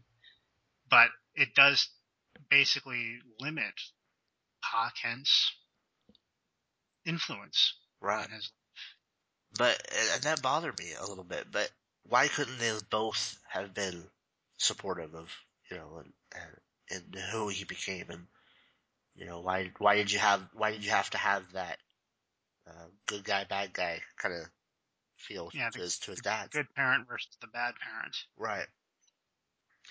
And what also irritated me was Clark's attitude over the whole thing.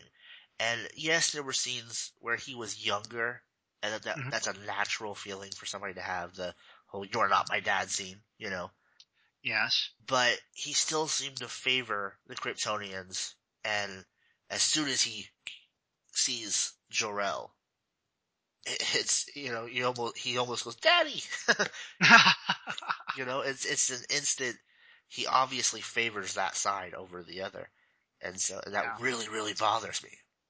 Well, this goes into a bit of a debate that's always been there for Superman, at least in the last 20 or 30 years, is who is Superman? Is Superman Kal-El or is he Clark Kent?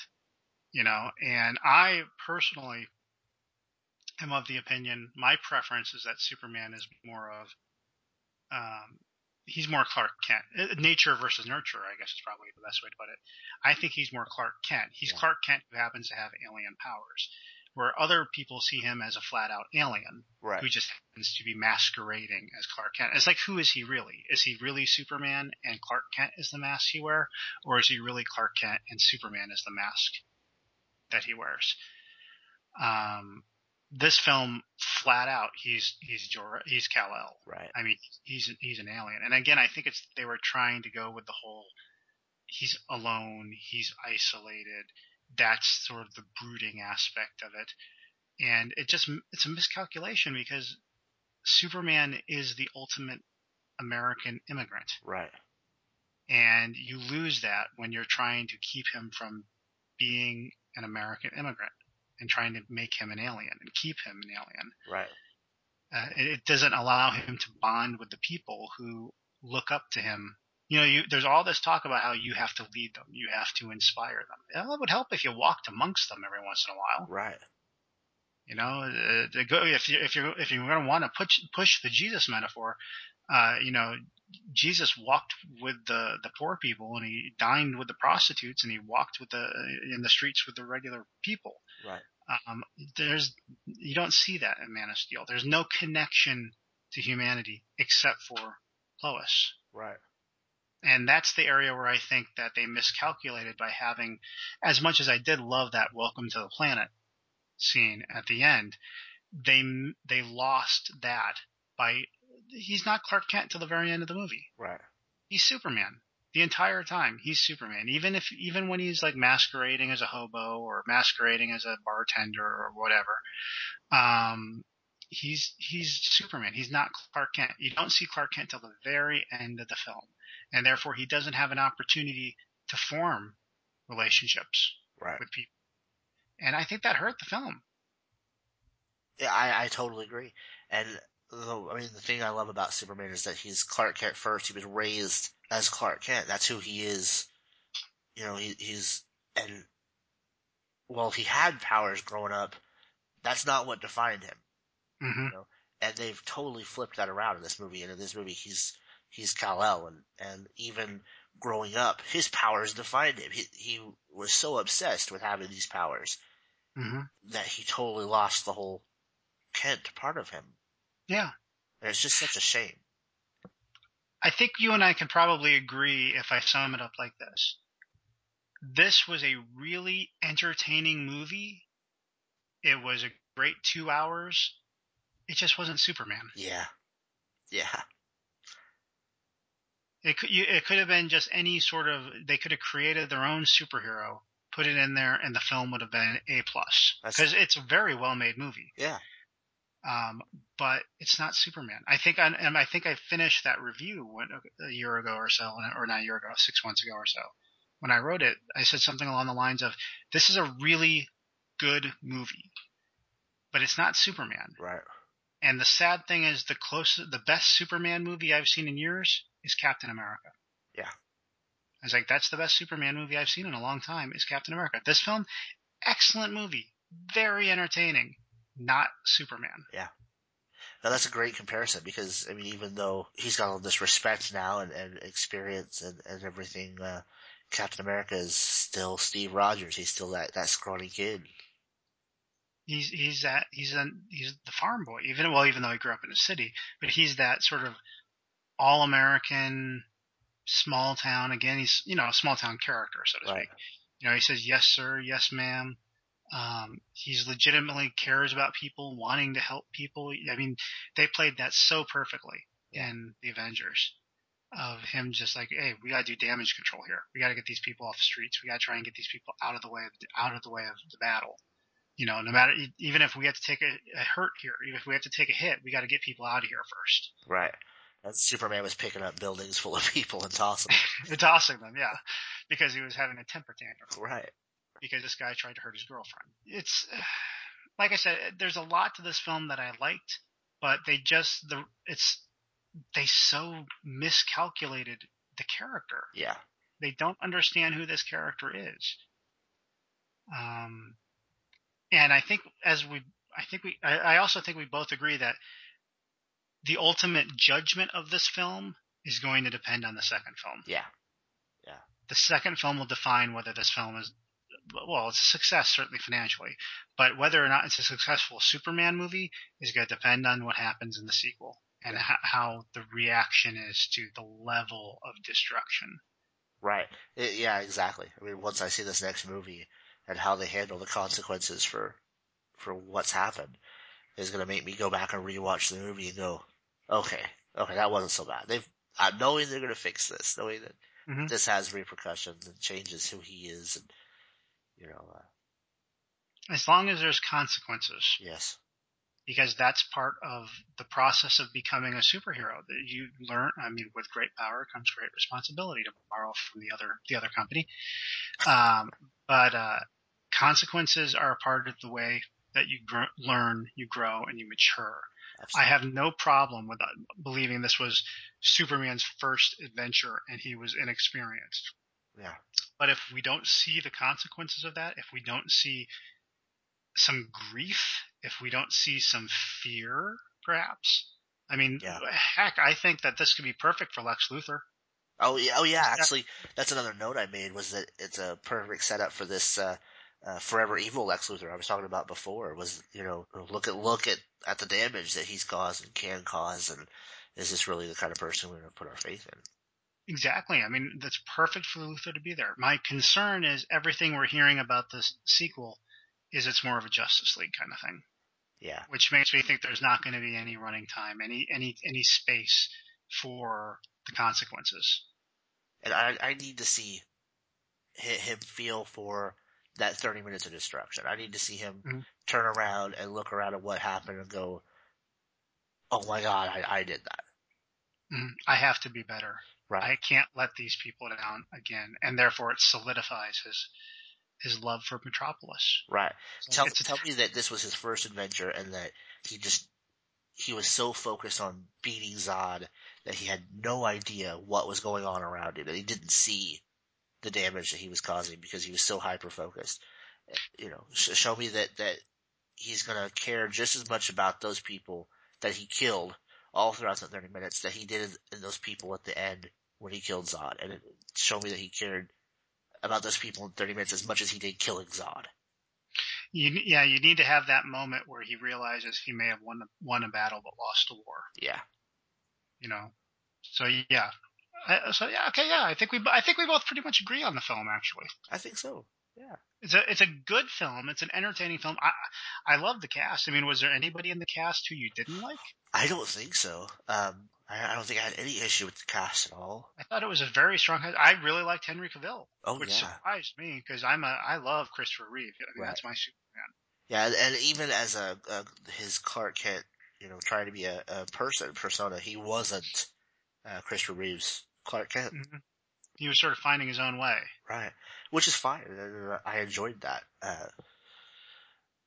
I think, but again, I think Clark Kent for me has to be that, slightly goofy, clumsy, in the All-Star Superman they made him huge, and so he's kind of this, country moose, Mm-hmm. but there's a certain charm there. that I miss from Henry Cavill's Clark. Yeah. He was just, Henry Cavill's Clark is just studly. You know, Yeah, he's just this good looking guy that all the women are like, oh, look at those cheekbones. right. Yeah, I love the cast. I think it looked great. I actually, another thing that we didn't talk about was the music, which was very different from the first Superman film, That's true. but I enjoyed. Yeah, that was good. The only issues I had with the way it looked was sometimes Zod looked so fake. How so? Like The uh, costuming or? it was like maybe they had so much CGI for his costume that they had to CGI him some. I mean, Okay. they were like his face didn't look quite right, or his complexion didn't look quite right. It was just a little off Hmm. to me in some scenes. Yeah, I didn't notice that. I did notice that the CGI was about 50-50 in the fight scenes, Yeah, where it's like 50-50, 50% great, 50% that's totally CGI. right. You could notice it. But other than that, the effects were great, and the action definitely was, was great. Yeah, A little bit too much, but and I think we agree with the whole idea that it's a great film, but not for yeah. It Superman. was a Superman. Yeah. Not unless the second film needs to really fix Yeah. the first film. And I hope they do. I hope they address that issue and they don't focus more on him killing Zod. Because him killing Zod is just so minuscule compared to Mm. all of the people he killed 30 minutes before. Yeah, I mean, he's super serial killer. I mean, he literally. I can't even imagine what the body count was in Right, Metropolis. You've got buildings collapsing. You got buildings collapsing on the people.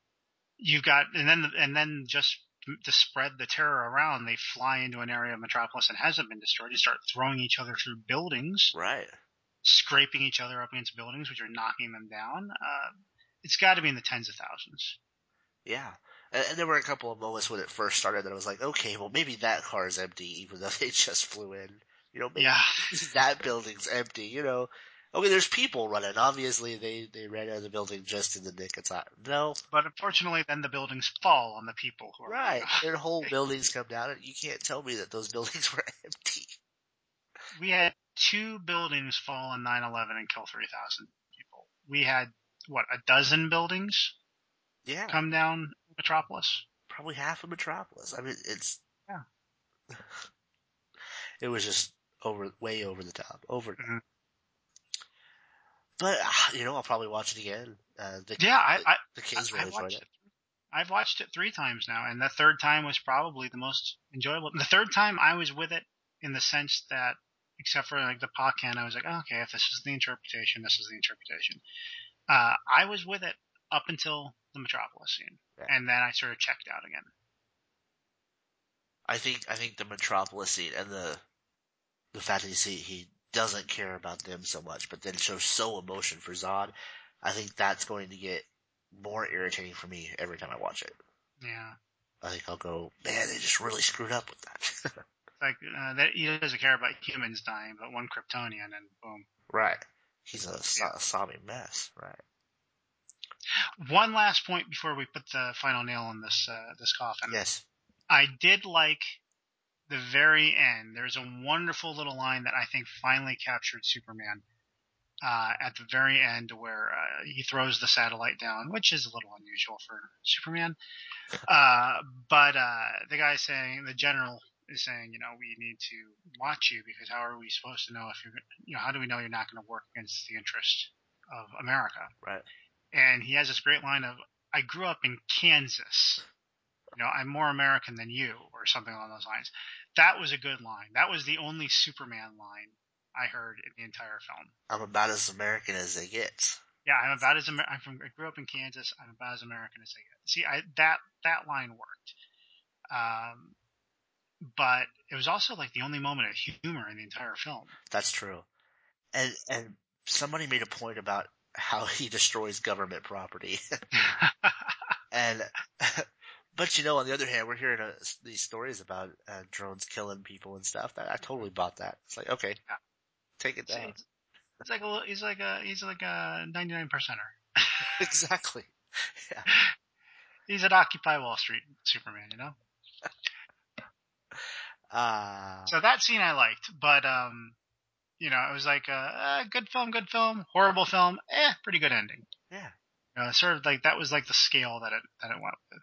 I agree. I went with the 5-star Uh-huh. rating on this. And I think I went with about 3.5 out of 5 stars. That sounds good. Depending on what part of the movie I'm thinking of when I rate it, I think I might rate it differently. Because start talking about the first half, and I'm like, that was a pretty good movie. But you start talking about the last half, and maybe I might rate that a little lower. Yeah, 3.5 stars sounds good. Like I said, I might give the first half of the movie more stars than that. Mm-hmm. But the last half just, man. It's funny. When we talked about this last week, I said that I would be the one drinking beers and getting angry, but I think you were actually more angry at the film than I I was. think so.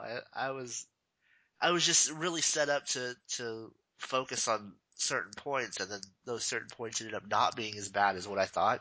And The Zod thing, yeah. right, and then other things ended up being a bigger deal than what I felt everybody else made it into. So, I just don't understand why more people aren't upset about the carnage of the last half hour. Everyone obsesses over Zod's death. which I was totally okay with. I mean, I Yeah, felt as was I. I mean, you pointed out an interpretation that I hadn't thought of, which is disturbing. That he's upset because of a Kryptonian dying as opposed to humans dying. yeah, But I hadn't thought about that, so I never really had a problem with it. I'm like, well, he's saving lives. He has to do what he has to do. He's been put in an impossible situation. Um, but nobody or hardly anybody talks about the level of destruction at the end, and for me, that's the big thing. right. The Uh, level of destruction and the fact that he doesn't seem to care. yeah, but he seems to not care about anything. I mean, he says, Krypton had its chance, and then lets that ship crash into the city, Into the city, yeah. and it doesn't even try to stop it. I mean, which But was then just again, so un-Superman. the film is so nihilistic in its turn. I mean, what's the great heroic cheer moment? I mean, think about this. We already have buildings collapsing.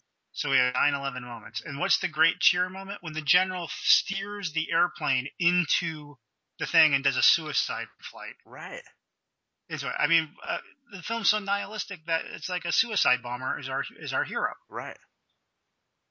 Well, I kind of saw Perry White a little heroic there, even though Lawrence Fishburne Yes, uh, yes. probably should have worked out a little more before he went running down the street like that. I wasn't gonna say anything, but yeah, he's got a little. He's not the Matrix anymore. Yeah. But then again, from what I've heard about his daughter, I think I'd understand why he's eating now. That's true. Yeah, I think he's eating away the pain. might let myself go a little bit too. You're right.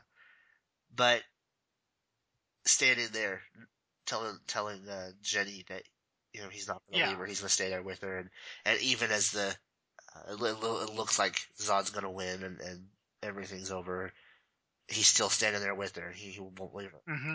and so And again, in this Superman film, the humans do the most heroic things. right. Uh, Jor-El keeps telling him he needs to inspire people, but I think he's going to end up more inspired by people. Yes, that's brilliant. That's exactly what needs to happen in the second film.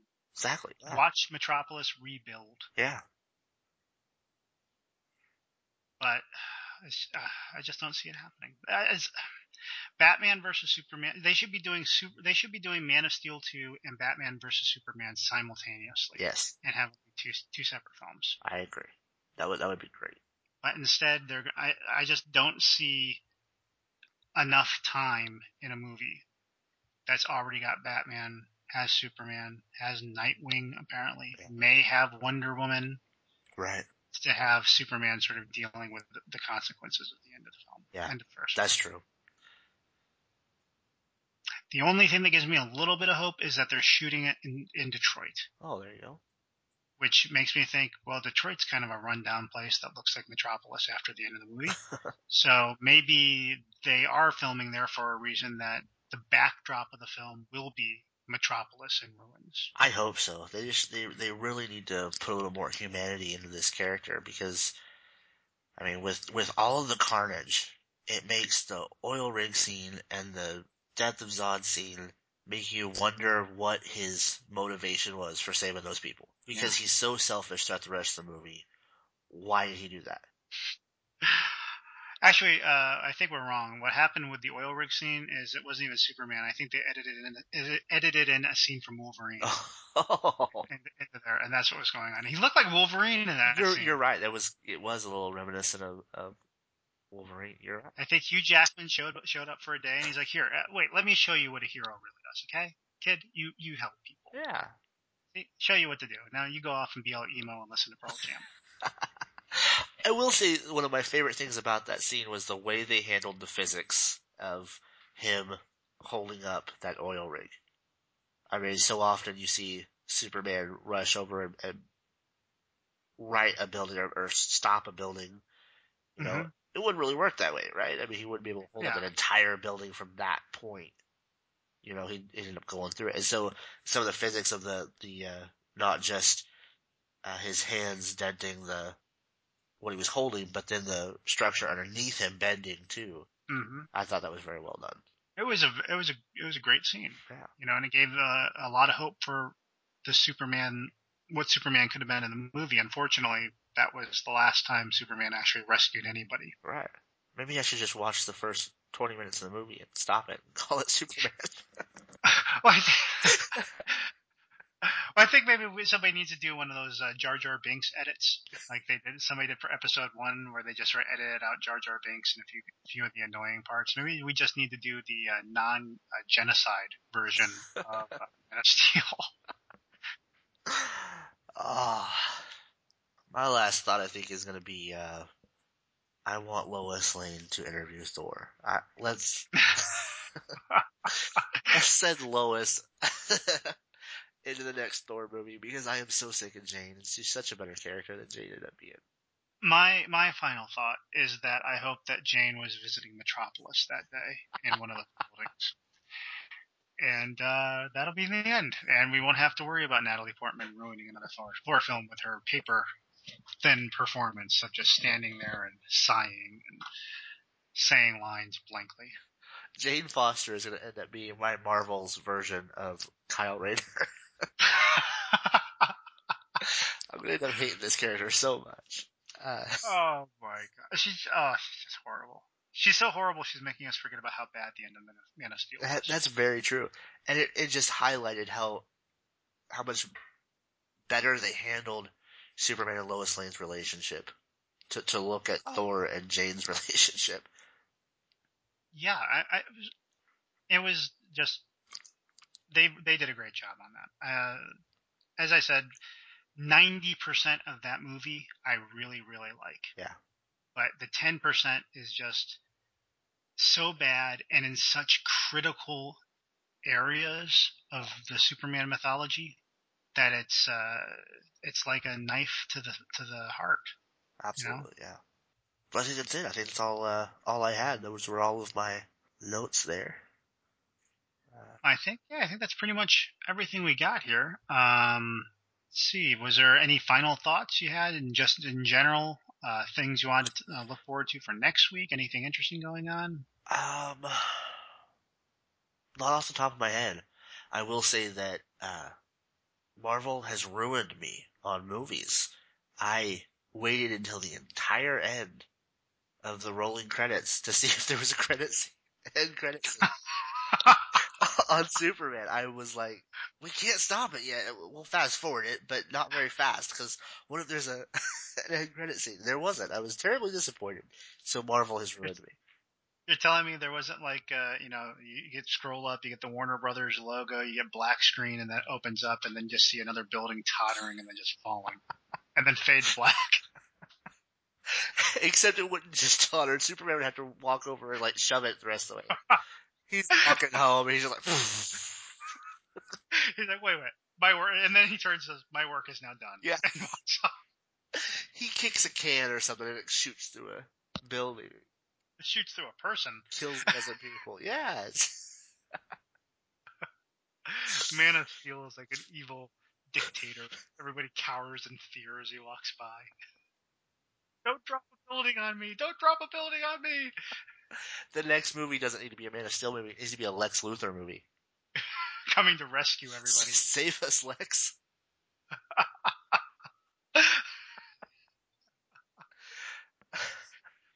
I think they've managed to successfully turn Superman into a villain, and Lex Luthor is going to be the anti-hero of the next film. I'd watch it.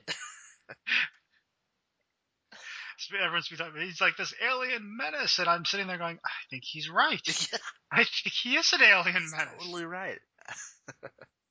They're going to have like a moment of silence for every person who died, and it's going to be longer than the movie. We've moved the blog Yes. over to Blogger, and that's also what's going to be hosting the future podcast, if I understand correctly. Yes. You were filling in on some of this stuff earlier. As always, you're the one in the know, and I'm the guy on the outside. I'm your little pet dancing monkey. Oh, that's an interesting image. I just pictured me with a. We won't even get into that. Was I wearing a fez? You were wearing a fez, and I. Good. Yeah. I was playing the name PG just rated podcast. PG rated podcast. the word just accordion. I was playing the accordion. Oh, okay. I was like, You were playing what? You were dancing with a fez. Oh. Wow, that went to an odd place. We've moved from geekandpodcast.wordpress.com to geekandpodcast.blogspot.com. And I am hosting the podcast through there and running it through Feedburner, so our podcast will be a little more stable now. We're also able through Blogger to see some of our visitors, and apparently we are very popular in Malaysia. He's very popular. Yes, yesterday, it has to be yesterday, because I just set this up. We had almost 700 views in Malaysia. Which is, apparently I'm thinking Roadshow. I can't wrap my mind around that. All I can think of is that Geekin' Podcast must sound very similar to a Malaysian word that must be pornography. In order for us to have got that many hits. Geekin' Podcast must be Malaysian for really busty women. Or something like that. Man, I don't know. It just blows my mind. I'm not sure where that came from. But we love our Malaysian listeners. Yes, we do love our Malaysian listeners. Maybe we'd have to go do a signing in Malaysia or something. Set up we'll call it Geekin' Con. Geekin' Con, yeah, okay, that's it. Geekin' Con. Use the hashtag, folks, out there. That's right. We want to create a trend on Twitter. I love it. Malaysian Geekin' Con. That unfortunately will be more than 140 characters, so I don't think that'll work. Oh.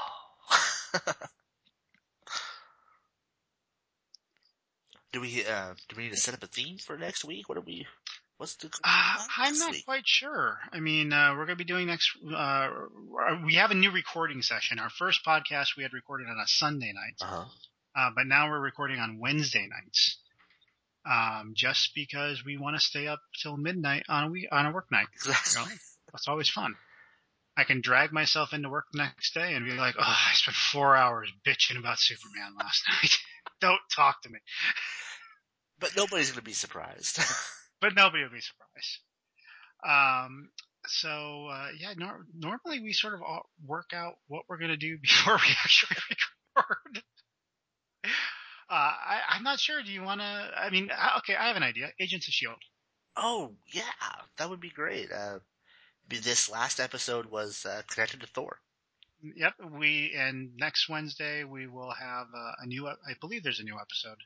Well, that'll be Tuesday. We can talk. I was thinking maybe just general thoughts. Yeah. We think about the series, your worship of Whedon. We could go on for hours. Oh gosh, if you thought this episode was long, guys, wait till you hear Lysmith going on about Joss Whedon.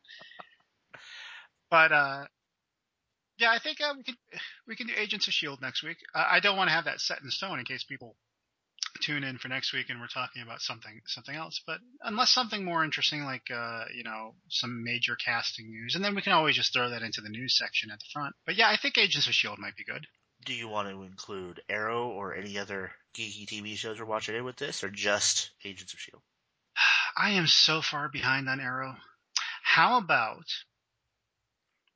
Geeky Show Past and Geeky Show Present? Sounds good. We can do Agents of S.H.I.E.L.D. as the present show. And what do you want to do in the past one? Do you want to do Smallville or Flash? What do you want to do? Do you want to make an all Whedon day? What's that? That's an interesting question. I might have to give it some thought. And we'll keep people informed on the blog. Absolutely. And of course, if there's any... This really is something we should have done off mic. Probably. Actually, I apologize to the listeners out there. They're like, wait a minute, I've just sat through 2.5 hours of them talking about how horrible Man of Steel is, and now I'm listening to a production meeting? What the hell? This is valuable bandwidth that I use to download this, and I think they're munching on donuts and making notes. I think I totally lost my train of thought. Well, it is also 12:15 in the morning, That's so that true. may have something to do with it. I had a thought, and now it's gone. Superman came and knocked it out of your head. No thinking aloud. I run things now. You will kneel before Superman. Kneel before Superman. Oh. Kneel before Kal-El. Yes, sir. No more buildings. I lost my parents in Metropolis. The angry fury of the god from Krypton, the angry god. I'm gonna have to work up some Metropolis Never Forget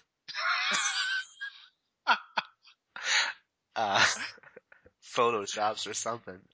It's very frightening looking images of Superman. Cower before. Exactly. This is the enemy. Know the enemy. Vote Lex. Exactly. Vote Luther. Yes. Oh. Okay, so Agents of S.H.I.E.L.D. I was thinking of, before I sidetracked you, I was thinking maybe an old geeky show from the past, and then we could do Agents of S.H.I.E.L.D. as a present one. That sounds like a good idea. And that's what I was going to say. Of course, if anybody has any suggestions, things they want to hear about or for us to review or anything, Facebook.com/geekinpodcast or Twitter.com/geekinpodcast. Hit us up. Let us know what you want to hear about, and we can always do that. And definitely let us know if you just want us to record production meetings from now on, if that's more interesting than the actual podcast. It's like, I really like listening to you guys just toss ideas back and forth and then the long, awkward pauses as you're trying to process that. That might work. We might have to just do separate podcasts. We're so entertaining when we're not doing the podcast that people will stop listening to the podcast. Just listen to the production meeting. I want to hear you guys munching on sandwiches and maybe one of you going for a beer run while you're tossing ideas around. Yeah. Can you tell us what you had for breakfast as well? Is that Cheetos you're crunching on? Not unless they sponsor us. Until then, it's just a generic brand of cereal. Right. But we are willing to sell our food or sell our eating practices for the right price. So I think that's it. Yeah, I think we should probably get out before we overstay our welcome and start talking about anything else. Or the sun comes up. Or the sun comes up. It's a distinct possibility at this point. If you like the music before and after the podcast, you can hear more of that at facebook.com/BigDamnHeroesBand. Great group of guys. Really cool. And if I'm not too busy at work or too busy sleeping at work tomorrow because I stayed up all night doing this podcast, I should hopefully get some show notes up, which not only will have a breakdown of this episode, and my gosh, that's going to be a job. But I'll also have all the links there written on that, and it'll be like hyperlinked over, so you'll be able to just click over, hopefully, if it works properly. and just click over to the blog, the Facebook page, the Twitter page, and of course, Big Damn Heroes Band Facebook page as well. But that's all going to depend on Livesmith's ability to cut this monster down to a reasonable size. I recommend cutting out the last about 15, 20 minutes of us just sort of like, yeah, I like peanut butter. I had a peanut butter sandwich today. It was good. It's really good. Because the podcast listeners don't want to know whether we wear boxers or briefs at this time. I'm not wearing either right now. This podcast just This just turned into the podcast after dark. Geeking After Dark. Geeking After Dark. That's gonna have to be a companion podcast we do. That one will be for the ladies. For the ladies. In Malaysia. I will talk to you next week on that note. All right.